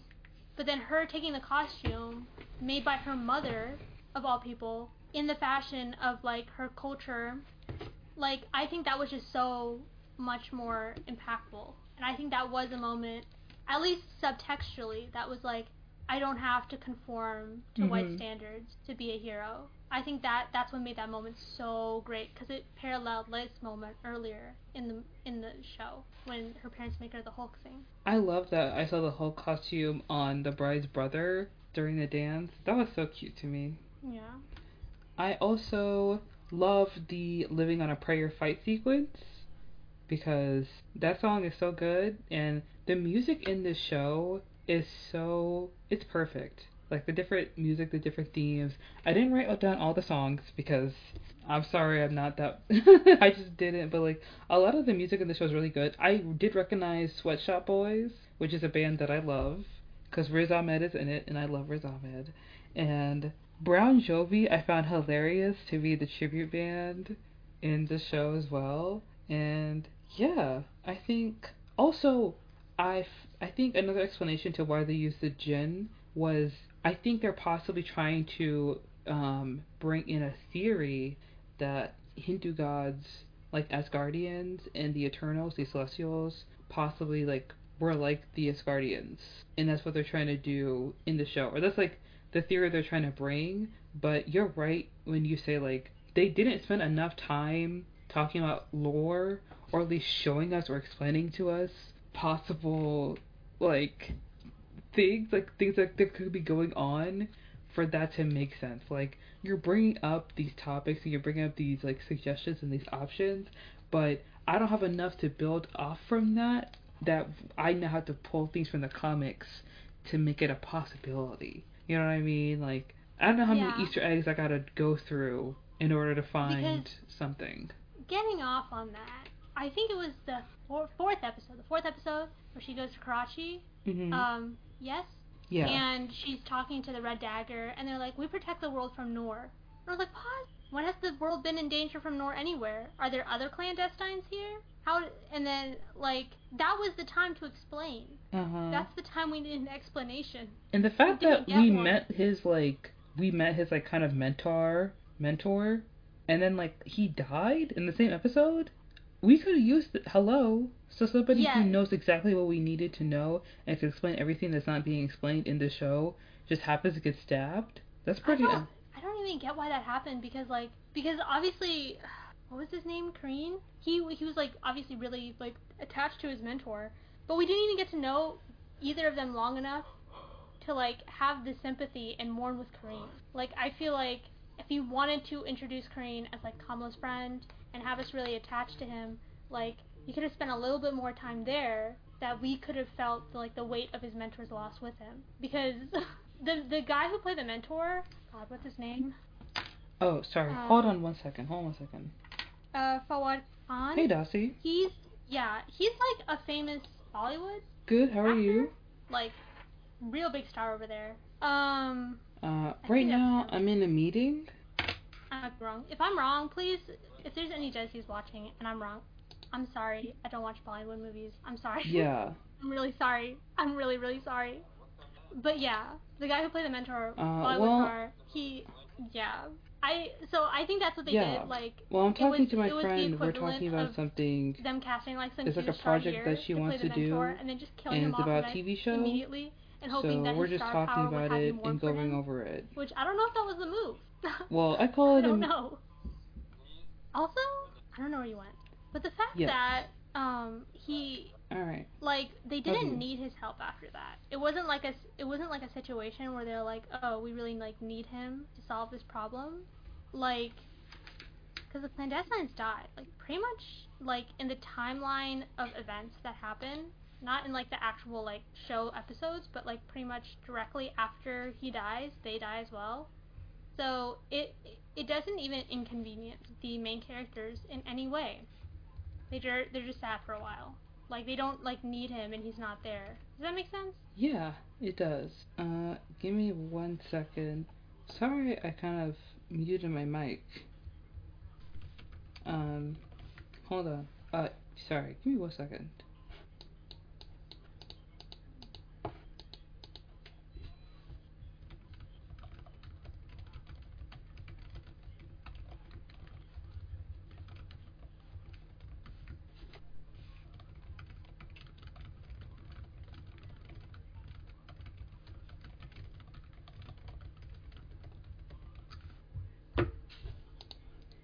Okay.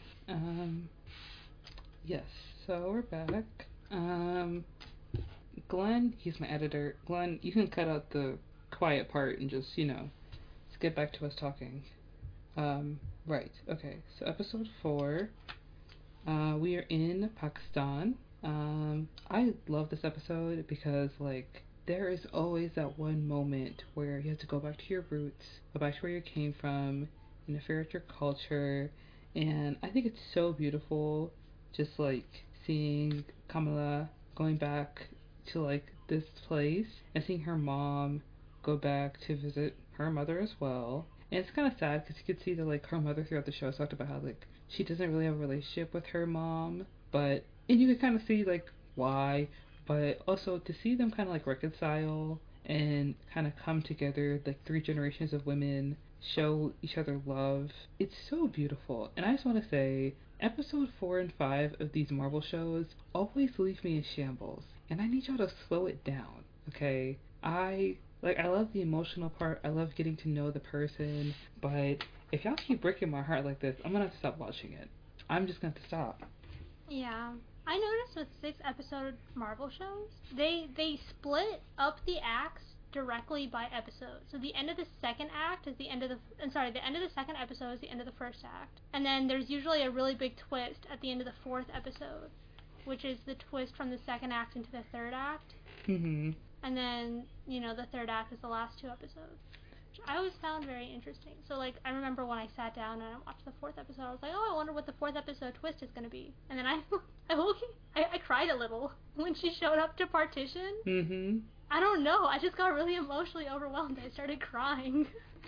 I did cry during episode 5 because it was so beautiful to see her be a part of her family's story, a story that she's heard her whole life. Cause like that is just something that's so obviously like that's something that not a lot of people know about partition and like British colonization in India and everything that came after it, and to have seen it in a show that's a Marvel property, which means it's very well known and a lot of people are gonna watch it, and for this to be something that's gonna be like understood by so many people, but also connected to a superhero, and have them have this story of like misplacement and identity and drawing back to like family and generational trauma, and all this tying into her origin story. It's so strong.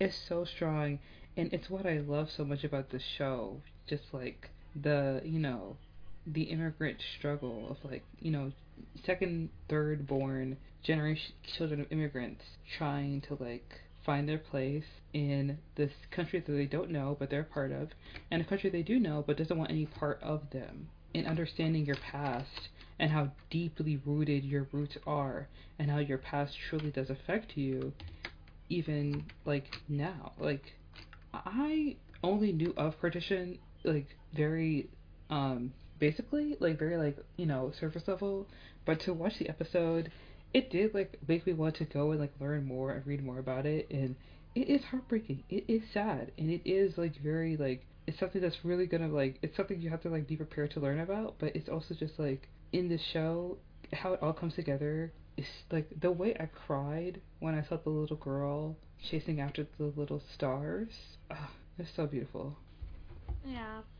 Just the way she was like, her grandma, she was like, it was supposed to be you. Then she realized it was her. Oh my god. Bruh. You did not have to do me like this. Like, you did not have to break me in the way that you did.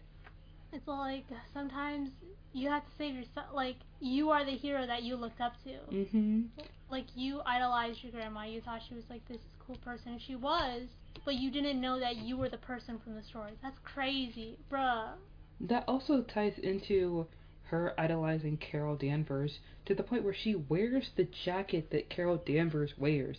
She has the emblem on there. She wears the aviator glasses that Carol Danvers wears from the movie. And everything about Carol is like, there's like a poster from a Carol Danvers comic in her room on her wall. And she's such a huge fan of, Captain Marvel. But it shows how even though Carol is someone that she looks up to and is a great hero, Kamala is a more even amazing hero because she literally traveled back in time to ensure that her family would make it to America, to ensure that she would be around today so that she could live. And I also like the fact that like this kind of is, I do believe this is like a closed loop variable in like time travel where she didn't like branch off into a different, timeline and the Yeah, TVA didn't come in. it didn't follow Marvel Universe timelines, but I don't care. We're just gonna leave it at that. Like, are you really gonna like complain about that when we had this beautiful moment? No, not you specifically, just people in general. Right, right, yeah, you're right. And I like that the newsreel about the British colonization was something that, talked about how, like, it was oppressive. Because if they used an actual newsreel, it would be something a little bit more, racist and not, a little more true to form to that time, but less so of how we understand it now, Excuse me, excuse me. And I, I find it so sad. Aisha, um, you know, didn't want to go back home because she had found a home on Earth. She had had a baby, and then Najma had to come in and ruin everything. Najma had to come in and stir the pot. She couldn't just leave her alone with her nice husband and her beautiful child. She had to come in here and make a mess. And Najma, of course, took out Aisha, which is sad. And when I saw Kamala see her great grandmother pass away, the way I started like crying, I was like, this is too much for me. This is too much for me. For Kamala? Mm-mm. Like, Kamala, you're getting some of your generational trauma like healed a little bit, but also this will give you new generational trauma. Mm. Yeah, Sorry. The way that like I don't know, Shield needs to come up with, I guess Sword now needs to come up with like a medical plan for these new Avengers to get them some therapy. Like please, Yeah. like please do something about it, bro. And then of course Najma, she wants to go home so badly, and oh gosh, we go I back. can't believe Najma killed her. I feel like that's like just, dude, that was like pretty messed up. Like, The fact they're that supposed to be like family, you know? she took out Aisha and her son. Like, what's going on, girl? Yeah, what is that great about the clandestine universe? If you want to go home so badly, that proves even more that we should have gotten like at least a little bit of a history lesson into what was going on. Yeah, just a little bit maybe. Yeah. So now we're gonna go into. I want to make sure I cover the things I want to. Okay, the Red Daggers, Pakistani vigilante from the comic. It's a mantle that can be carried on. I think that with Noor wanting to be open and the portal wanting to come in, if they had the two Bengals, it would obviously create an incursion, which is something we learned from the multiverse of madness. You know that if two universes collide together, they could end up potentially destroying each other, which is why we do not want that to happen. And let's see, what else is there? Oh, I do believe that there's a theory that the soldier that was following Aisha, there's a theory that there's a theory that the soldier was working. I don't know if it's obvious. I didn't watch Shang-Chi. Oh. So I'm trying to pull together these pieces. Homeboy, who is the villain from Shang-Chi, because the floor of the place where they found the bangle had the 10 rings inscribed on it. There's a theory that the soldier following her wasn't a British soldier, but a sleeper agent of the bad guy from Shang-Chi. Because, of course, there's a theory that the 10 rings and the bangle are similar to each other because the hidden dimension in Shang-Chi is similar to the Noor dimension. So, Yeah. all that.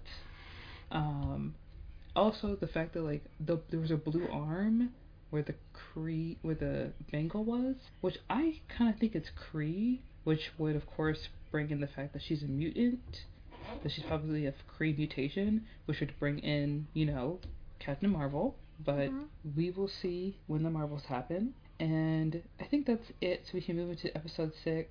Bean, why don't you tell us your thoughts of the finale? How did you feel? What did you think? I had a blast. I just thought, I don't know, there were some moments that I literally laughed. I just thought it was just so fun. Yes, the real villain of the show was a racist white lady. That's not something to laugh about. But I just think, just like, it's just like such a breath. It was like such a breath of fresh air to have her like tell her parents that she's Nightlight, and then just being like, I'm proud of you. Mm-hmm. You're our Marvel. Like, this is so amazing. We love you. And just like having that honesty with her family and her friends, and them just supporting her and having like lovely, funny banter. It was incredible. Like, it made my heart so happy. It made me so happy. That part of it. Yes. And then the other stuff, I was just like, okay. I know when the moment where she had to like find faith in herself to fight for Cameron and like fight for her community, that's when she learned to embiggen, which I think was supposed to make like show that she had confidence in herself to make herself bigger. Which is a nice nod to the comics. I don't know if it makes the most sense here, but I think that was another like, oh, Kamala's accepting herself, which is nice. It was nice to see. But yeah, I thought the finale was so lovely and fun, and I think you brought it up, the Spider-Man thing, because that was my first thought too, when like the community surrounded her and they had like a Spider-Man moment. I was all like, I know where I saw this. Spider-Man 1 and Spider-Man 2 from Sam Raimi. Right. Because I remember that like when the MCU Spider-Man happened, a lot of people were like, this New York feels empty. Like, there are no people here. Like, this is an empty New York. But no, Jersey City was a lived-in city. It was really important about her community protecting her. And it wasn't just like a new idea that they just like threw in the finale. Like, we saw this over the course of the entire show. We saw the mosque like freaking out over the boy. We saw basically how they turned away that agent. Nakia didn't let them come in without a search warrant. Like it has been a theme throughout the show, and then it culminated in this moment that I was like, damn, got him. I wish the police weren't there. I wish you didn't tell me, so I didn't have to live with this. But like, damn, that was nice. Listen, also with like homeboy who plays Stewie in Succession being like the good cop, like I get it. He's a cop, he's brown, like I get it, but also like, can we not do that though? I honestly thought that they were gonna have like a good cop moment where he's all like, you have my protection behind you, you can do whatever you want, and we won't come after you. Like, I thought that he was gonna be giving her like point of connection. I thought they were gonna go like full propaganda on us. So the fact that they didn't, I'm happy. I think that Damage Control was created by Tony Stark, which, no surprise, the real antagonist of the MCU. And the thing is that, like, I think he created it to be, like, the clean up superhero messes. And now they've gone, like, Total Recall and started to anticipate super enhanced individuals and stopping them before they do anything. Yeah. Yeah. Bro, that line where she's walking away, she's like, we don't want this power to fall into the wrong kind of hands. And then someone literally is like, oh, brown people? And then she's like, no, I meant young people. It's all like, girl, you are profiling people. Like, literally, this is literally profiling. Literally. Like, oh my god. I do have to say, I did like the ending. I do like that Kareem's powers are... Is his name Kareem? Karan. No, Kareem. Cameron. No, Cameron. Why did I write... Because I think Kareem's the Red Decker guy. Yes. Why did I write Kareem? Oh my gosh. Okay, it says Cameron. Okay, my bad. My notes are wrong. My bad. But, like, to see, like, his powers... Obviously, in the comics, his powers by luminescence. To see... Also, question. When Mama decided to go out like a light, did she take her essence and put it in him? Or did she, like, give him her powers? What do you think happened? I think that she channeled some of the Nord through the dimension, and I think she channeled it to him. I don't want to say she channeled it to him, because I don't think it was intentional, but I think that he was, like, connected to her, and that's how it happened. None of this has any real logic. Like, it doesn't. We don't have to understand how it works. It doesn't. But... yeah, that's what I think happened. For a second, I thought that he was gonna go like full berserk. I thought that he was going to like really, and I was like hoping and praying. I was like, don't make him the bad brown dude. Like, please, like I'm literally, I am on my hands and knees. I'm like, don't make him like the bad brown guy and compliment the good brown girl and have them like discourse like that. Like, no one wants that. No one wants that to happen. So I'm glad they didn't do that. Like, he was obviously emotional and he was upset, but then she got through to him. I think that was enough. Like, he didn't have any sort of, like, wild, crazy theories, like, no, they'll never accept us, and then kill them. He was just like, how can you live like this? And she was all like, because I love people. And then that was that. Thank you. I do have to say, this does tie into like Marvel's kind of weird social messaging, because yes, Kareem is someone who's upset and angry and lashing out because he's being targeted because he's been persecuted his whole life, so he's rebelling. And you can get that, you can understand that, but also it's the like, if you go up against authority, you're seen as the bad guy when usually the authority is something that is meant to be going up against, because sometimes, usually, they don't have your best interest in heart and they're not actually protecting you, but they're actually trying to control you and trying to like have you uphold the status quo that benefits people who are not you and do not look like you and people who do not live in your community oftentimes.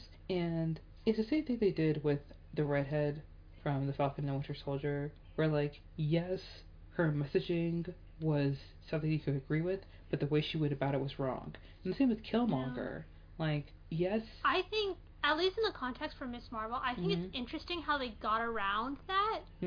Because they never had to address if it was wrong or right for Damage Control to go over after Kamala. Because the racist white lady, Deaver, I think was her name, she got fired because she created bad press, and that's why they stopped going after Kamala. But there was never the discussion of if it was right or wrong to go after her in the first place. They just avoided that entire conversation. Which, because the obvious answer is no. It was not right of them to do that, and they're a bad organization for doing it. But they just avoided it all entirely because it just can't be present in like a show for the MCU. Right. You are correct. I do love that her mom makes her costume and she brings it to her in a toffee box, which is similar to the toffee boxes that her mother had around the house, hoping that she would come back to her, because all her mother wanted to do was form a connection with her daughter. And oh my gosh, I also found it hilarious how like Kamala's grandmother and mother saw her use her powers, and they're like, "Who is this boy behind you? Who is he?" Like, Mom, can we focus on the fact that I'm like a mutant? Like, what? No, that's so real. Honestly, I was kind of shocked that her mother let Bruno around the house. I was like, why are you letting a white boy into your house? But then I was like, oh, whatever. She's nice, I guess. I mean, I guess she kind of sees him as harmless. I don't know what it is. Maybe it's because, like, oh, he's, like the smart boy, nerd. Because he didn't really have a family. Yeah. I think that's what ultimately did it. And they were friends for so long, like, friend of the family. Yeah. Because if she just met him in, like, high school and brought him home, I know she would have been like, absolutely not. You're absolutely right. Yes. I also love that Nakia and Zoe became friends. I think they're very cute as friends, and I think I would love to see their relationship, possibly, if you could. Thank you very much. The fact that her dad kind of gave her name is very sweet, because her dad was always super nice to her. Very sweet. Yes. The final battle, my friend described it as Home Alone, superhero Home Alone. I thought that was very fun, because it's like, Kamala is always making these like elaborate plans and daydreaming, but now it actually like comes to fruition in a fun way. Because a lot of the fight scenes in this in this TV show were just like felt out of place. I was all like, girl, I know you're running a 13-minute mile. What are you doing running from these bad guys? Like it didn't feel like realistic or just like in line with the rest of the show, but that one did. The Home Alone madness, that was fun. Not sure why Zoe was there. She was there for some reason. I think that the fact that her brother showed up, I laughed out loud. He was like, yeah, I came in through the window, and she's like, oh shoot, superheroes don't need chaperones. I thought that was so funny. That's so cute. I know. But yeah, I thought that worked really well for the show. And that was one of the only fight scenes, like, that fight scene, and the fight scene with her and Kareem, those were the two fight scenes that, like, I think were really warranted in the show, and all the rest just felt like kind of, like she's way in over her head, but they just needed a fight scene to put in the episode. Yeah, especially because it's the last episode, so you just want to, like, end with a bang. Yeah. Yeah. I thought it was so cute, though. I thought it was so fun. I liked it when Nakia said, "Get in, losers, we're getting shawarma." That was cute. Oh my god, because I was thinking about it later, I was like, why was there a warning at the beginning of this episode? Like, there was a warning that, like, this is a fictional thing, some viewers might find it, like, bad. And then that's when I realized they literally, like, shot it Cameron. They only like shot bullets. Oh. And I was like, whoa. Because I understand they used like sonic devices when they were actually inside of the school, but then outside of the school they actually shot at him. I was like, wow, that's kind of terrible. How did they get away with this? Yeah. There was, honestly, I like the finale. I think that usually the finales for these shows, they pretty much wrap it up pretty well because they have to. It's the last episode, they gotta wrap it up in some way. I do want to say, even though I love Miss Marvel, I think it's a great superhero show. I still think that WandaVision and Loki are tied for my favorite Disney Plus series. Loki's definitely my number one, and Miss Marvel's my number two. WandaVision, I guess, is my number three, but there's a little bit of a drop between Miss Marvel and WandaVision. And then the only other one I finished was Moon Knight. I didn't finish any of the other ones. I love Moon Knight. I really do. But the love I have for Moon Knight is different because I feel like Moon Knight works so well as a show. Like, it doesn't even have to be a Marvel property. It doesn't have to be connected to anything. It didn't need any, like, Marvel references in it for it to be good. I feel like the show was so good and so well done on its own. And I find it so annoying that there's so many people who didn't like Moon Knight because there's nothing about the show that I could find wrong with. Like, the show was pretty much flawless to me that I just, like, hold it in a different category in my heart. Oh, I had some issues with Moon Knight, but what really worked for me for Moon Knight was just like, I don't know, how Oscar Isaac led that show, and just how you felt so bad for him. That brought me back every week, baby. The overall arcs and stuff were whatever, but I felt like that was what was really interesting about the show to me. That's what I liked about it, but it's still my favorite. Loki, definitely number one. Loki, the writing in that, masterful. Favorite thing about Loki, there was no third act fight sequence. Like, there's no big third act. Like, the tension of the third act was directly on your understanding of the situation and character motivations and them just sitting there and talking, and I thought that was wonderful. It was so interesting and so good. Which makes it hard to compare to something like Miss Marvel, which is a lot about not really like plot things, and it also has to do with character, but it's like, it's not about like character standoffs. It was like, this is very like, will she get arrested? Will she not get arrested? You know? Is she granted? Sorry, go ahead. No, but yeah, I thought it was so, because I'm going into it, I was like, okay, the clandestine stuff already got wrapped up, so we're gonna be cruising, like, we're just gonna see great stuff, and we did. So happy. Like, I literally cannot describe to you how happy it makes me that everything worked out with her and her family. It was just so nice to see in a superhero like show. I think her and her family kind of like accepting the fact that she's a superhero is very sweet. I also think that her mom definitely won't reveal her secret identity. Yeah, I mean, overall, I like the show. I like Miss Marvel a lot. We had our problems with it, but we had the things we like about it, we love about it. I am interested to see what's going to happen with The Marvels, the new movie coming out. I don't think there's anything else I really want to say about the show other than it was really good. I had a fun time watching it, and when The Marvels come out, I'll be ready. Yes, Miss Marvel made me very happy. I related a little bit too hard in the beginning. I was like, ooh, but then I was like, yeah, good, it's nice. I just wish I wish we had more of it. Like, I would happily take just like a Miss Marvel cartoon of just like her and her friends in high school, and then every episode she has to beat some guy up. Like, I think that would be so fun. I know someone out there's like, just read the comics. Listen, I do that sometimes, but I shouldn't have to. The MCU should make content specifically for me, and this time I'm asking for a cartoon. I want a Miss Marvel cartoon, and I want it to be fun. Or I want a longer TV show. I want like CW length. Like, I want 30 to 40 minute episodes, 20 episode season, and I want most of it to be filler. I just want to see Iman Vellani have fun with her friends. Is that too much to ask for?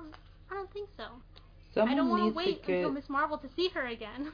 Someone needs to get Iman Vellani a TikTok the same way that Homegirl from the Multiverse of Madness does. Because I love her TikToks. So I don't have TikTok anymore. I deleted it because of my mental health. But I will support you whatever. And Iman Vellani, if you're listening, listen. We could be best friends. You just don't know yet. But I will support you whatever you do. She's really that girl. She is. So yeah. Okay. I don't feel like there's anything else I want to say. I feel like everything I wanted to say, I kind of like, brought it up here and there. I am interested to see what's gonna go happen to our girl. Hopefully, if she is gonna be in the Marvels. I would like to see her meet Nick Fury. I'm interested to see that. I think that'd be kind of funny. But I think that's it. Is there any other last words you have in regards to Miss Marvel, Bean? I I don't know. I don't think so. I think I said all that I had to say. I got it all out of my system. We've been talking for a while, but yes. Miss Marvel's my best friend now. We're holding hands. One hand for Miss Marvel, the other hand for Loki. Best friends. We love to see it. All right, guys, we're gonna move into All Pass. This is a segment of our podcast where we talk about the things that we are passing on, whether it be movies, TV shows, news in the industry. I want to give my All Pass to the fact that Marvel makes all this money off of us, admittedly, and yet they cannot pay their VFX artist enough for them to live. And quite honestly, I'm sick and tired of reading these kind of articles where you see these huge corporations make all this money, and like, yes, people have things to say about like the VFX, editing, da da da da, with movies and things like that. But like, I truly wish y'all would just treat your employees like they're people and not like little robot, like little robots. That's it. That's all I want to say. Cause like, it really is terrible to read. Like, do I love, watching Marvel movies? Yes. My favorite pastime. It's something that's connected me to a lot of people. But also, it truly is like, They're it. exploiting their staff. Yeah, Can we get an ethical Marvel movie, please? yeah. Like, I understand a lot of people have something to say about the She-Hulk trailer, but it's not easy when like there are so many things that go into like the CGI, the expansive use of CGI, especially in Marvel movies. With like holdups, release dates being pushed back. Like the filming date for Blade was pushed back to October when they were supposed to start filming already. Um, CGI missteps, like I just said. And I think the problem with the CG in Marvel, I think it's a pipeline issue. Because the way Marvel works is that they have to change things a lot. Like, people change their mind and the VFX artists have to change with them. And they should change things a couple, 3, 4 times before it's finally set in stone. And by then, like, the CGI artists are exhausted. They don't want to do it anymore. It's not coming out good. They have to, like, force it really fast. mm-hmm. And I think that the solution to this is that director, first of all, the studio has to stop changing their mind, because I know it's like definitely some of it's studio mandated stuff where they're like, you have to include this, we're going to include this in this movie, so you have to put it here so that it connects. I think the studio should have a more set and concrete timeline. I don't think it could be as fluid. Second of all, I know, at least for Pixar, like animation studios, their stuff cooks for a very long time. They go through multiple drafts of writing, of storyboarding, of testing things before they even start animating. Like, it's a while. So I think it has to be the same way in Marvel, where they have to really cook it and like storyboard it all the way through, so they're not putting like these outrageous demands on SFX artists to like do things 2, 3, 4, 5, 1,000 times, because that does burn a person out, and that like makes everything so much more expensive for no reason, and also it makes the final product look worse. That's what I think Marvel should do, because, and also FS special effects artists should unionize. I also think that they should do that. That would probably help, but yeah. Yeah, I definitely feel for them, and unionizing is not easy, especially when like corporations do a good job of trying to paint unions as the bad guy. And I truly do hope that they fix the management in Marvel, and that the artists that are working on these Marvel shows or Marvel movies are paid equivalent to the work that they put in, because majority of a lot of these movies are CGI. Majority of those movies are special effects. So they should be paid for the amount of money that Marvel grosses at the theater based off what these people are doing and working on for so long. And I'm sure it can be difficult, especially because like they expect a whole lot of options. They want to change their mind, and Marvel's like a huge client. Marvel is huge. There's no doubt about it. But it has to suck to like get paid like, ugh, man, it just has to suck. I just feel for them. Yeah. Yeah, which is kind of a downer to end the Marvel episode on, but we gotta keep it real here. You can, you, I mean, you can enjoy things, but you also have to understand like some things that you enjoy come at a certain particular cost to certain individuals. Like the FX artists that had to deal with the backlash from the Sonic movie. Because even though I felt bad for them. Yeah. Sonic was ugly, but it wasn't their fault. Right. Exactly. And they had to pay for it. And that has to be incredibly difficult, especially with like how much money their first movie and then the second movie made after that. Yeah. Just one last thing I want to say. Where the Crawdads Sing is out right now, and I implore everybody to not go see that movie because it is very problematic, it's racist, there's a lot of controversy around what is wrong with that movie, and I really implore everyone to go and read up on why the movie is not good. I can give you like a quick synopsis. Small kind of thing. Well, not small, but basically like the book is slammed. It's not good for the way it portrays black characters. It gives very much Gone with the Wind kind of style. The book is the movie is based off a book. Delia Owens' 2018 novel involves alleged real-life ties to unsolved murders and questionable racial politics. Excuse me, and it's trying to be like a To Kill a Mockingbird kind of deal, but it doesn't do it justice. The book centers around Kaya Clark, who is referred to as the Marsh Girl, who was left to fend for herself along North Carolina coast as a young girl. Upon becoming a teenager and becoming romantically involved with two men from town, Kaya finds herself in the center of a murder trial in 1969 where one of her lovers is dead following an attempted assault. And the movie is out now with Daisy Edgar Jones playing the titular character. And the thing is that even though Daisy Edgar Jones is a good actress, this very much gives me the feeling of like seeing Dakota Johnson in 50 Shades of Grey, where it's like, you're a good actress, but why this project? Like, I know it's going to get your name out there, but why this project? Also, the author Delia Owens is linked to the death of a 1995 African poacher. The investigation is quite long and arduous, and it involves her now estranged husband Mark Owens. And I think the real investigation that takes place in Zambia. Zambia's North Luangwa National Park. Also follows the story plot of one of their books.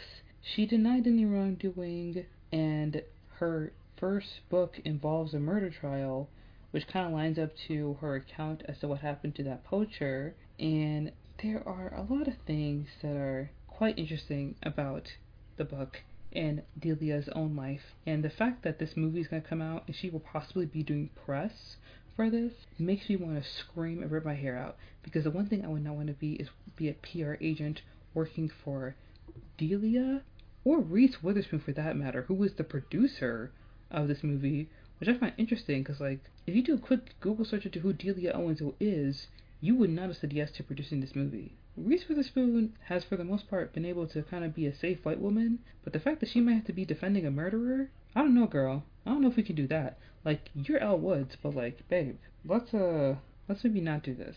Anyways, yeah, don't watch Where the Crawdads Sing because it's racist and homegirl might be a murderer or maybe involved in a murder trial, So look out for that. The book itself is very popular. Mm-hmm. That woman's already a millionaire. I can promise you. Mm-hmm. Yeah. Comforting thoughts. I read this story, the New York Times article. Yeah. About the murder. I was like, ooh. I was glad I never read the book because I had people who were like, yeah, it's really good, you should read it. And then I didn't. And then this happened. Yeah, it's a lot of the stuff that goes into the book. A lot of the research that people have found out about it is very much like, oh, okay, so we're profiting off of your possible involvement in a murder trial. Interesting. You know what they say. Write what you know. Alright, maybe don't write that, but yeah, I get it. Write what you know. You were supposed to laugh. I know. That's so funny. Okay. Bean, thank you so much for coming up on the podcast. Thank you for saying yes. Thank you for doing this. Where can the people find you? You can find me on Twitter at BeaBean, Beya Bean, as in kidney bean. Yeah. I wish I had more socials that were public. Maybe one day. Who knows? Oh Ready for no. discussing film? Follow discussing film, I guess. I don't care. I honestly, yes, they're my employer, but if you don't want to follow them for the latest movie news, you don't have to. Follow me though. I'm the real personality here. I don't know. I'm the real personality here. I know. Like, who would they be without me? They wouldn't. They would have like 2 less articles a month. I love your confidence. I'm. Those was a real compliment. talk. Those Dude, was when I started writing for a publication, I had the worst imposter syndrome. And then do you know what I found out? It's literally fake it till you make it. I've seen so many grifters out here that are just like have so much unearned confidence. Like, you can tell they don't know what they're talking about, but their chests are out and they're forced networking into places. And at this point, I'm just driven by spite. It's like, why can't that be me? And then you realize it can be you. So make it you, but just not in an annoying way. Spite is a very powerful thing. Spite, yes. Spite has got me. That's the reason I've achieved anything in life. Spite. I don't know why this is my sign off, but this is my helpful advice to everyone out there. Like, believe in yourself, and if you don't, do it out of spite. I mean, period. Thank you. Period. Thank you guys for listening. Don't forget to follow us on Twitter, Instagram, TikTok. Like and subscribe on YouTube at I've Been Meaning to Pod. And we'll see you guys next week with another episode. Bye. And that's the sign off. Thank you so much, Bean, for being on. I very much appreciate it. It's probably really late for you. I'm sorry. It's okay. It's only 11:30. No. I live in California and I work like an 8 to 5 job. So I don't have a lot of free time. Me. So I like it when people accommodate my schedule. Yeah, I get it. I don't have a lot of free time too, so I understand. But thank you so much for coming on, and maybe I'll see you on the internet somewhere. I mean, you said you followed me. I should probably follow you back. That's probably a good idea. Yeah, you can follow me back, and if you ever want to hop back on, I'll probably ask you to be on another time, because this was fun. I think this is a really good episode. Oh, thank you. It was really fucking long. No offense. It's okay if it's long. It's fine. Okay. I do love talking. You got to see that firsthand. I think I like talking more. Well, you could probably see in the transcript. I mean, at least when I did my other one, I compared to Spike, how many each person talked. Yeah. Me and my co-host. Because he's a guy, so I would always be like, don't speak over women. Right. And then, and then we eventually got to about 50-50. And then that kind of ended. I got a job, and he went back to school, and we didn't have any time. Oh. And that time difference was even worse, because that motherfucker's British. Okay? Oh. There's no British. No overlap. Not British. He's British. Not British. Yeah. He's at uni in England. Come on, British. Yeah. Anyways. Yes, this was fun. I love talking to people. You were very fun to talk to. I like how you agreed with me on things. Always a confidence boost. We love to see it. When you bring up a new point and you're like, I hope they agree with this. I hope they understand it. I hope they get it. And someone's like, yes, wholeheartedly. You're like, because I say the craziest fucking shit. I say all girl loving the white man is a fantasy. It's not attainable. It's been drilled into us by society. And then in the middle of saying it, I'm all like, I hope she fucking knows what I'm talking about, or else I sound crazy. I get it. I understand. Because I've never really told people that I used to be someone who's only into white guys. I think some people... Now the internet knows. Well, girl, if they know, they know. You know what I mean? If they know, they know. But this was fun. Yeah. Message me after you see Spin. For real. Girl, I gotta find time in my day to do it, because I have to take a test for my job, and my boss is one of those bosses who are like, let's track your goals for the month and see if you meet those goals. I'm like, alright, let's get to it. I prefer that, because you have a good sense of where you are. Yeah. I just live in constant fear that I'm going to get fired. Oof. Oh, girl. Oh no, that's not. I had a bad experience at my last company. I'll just say that. Well, I get it. I understand. It'd be Yeah, like my year that. review is coming up soon. Mm-hmm. I'm so scared. Also, is it still recording? No, it's not. Okay, good. I don't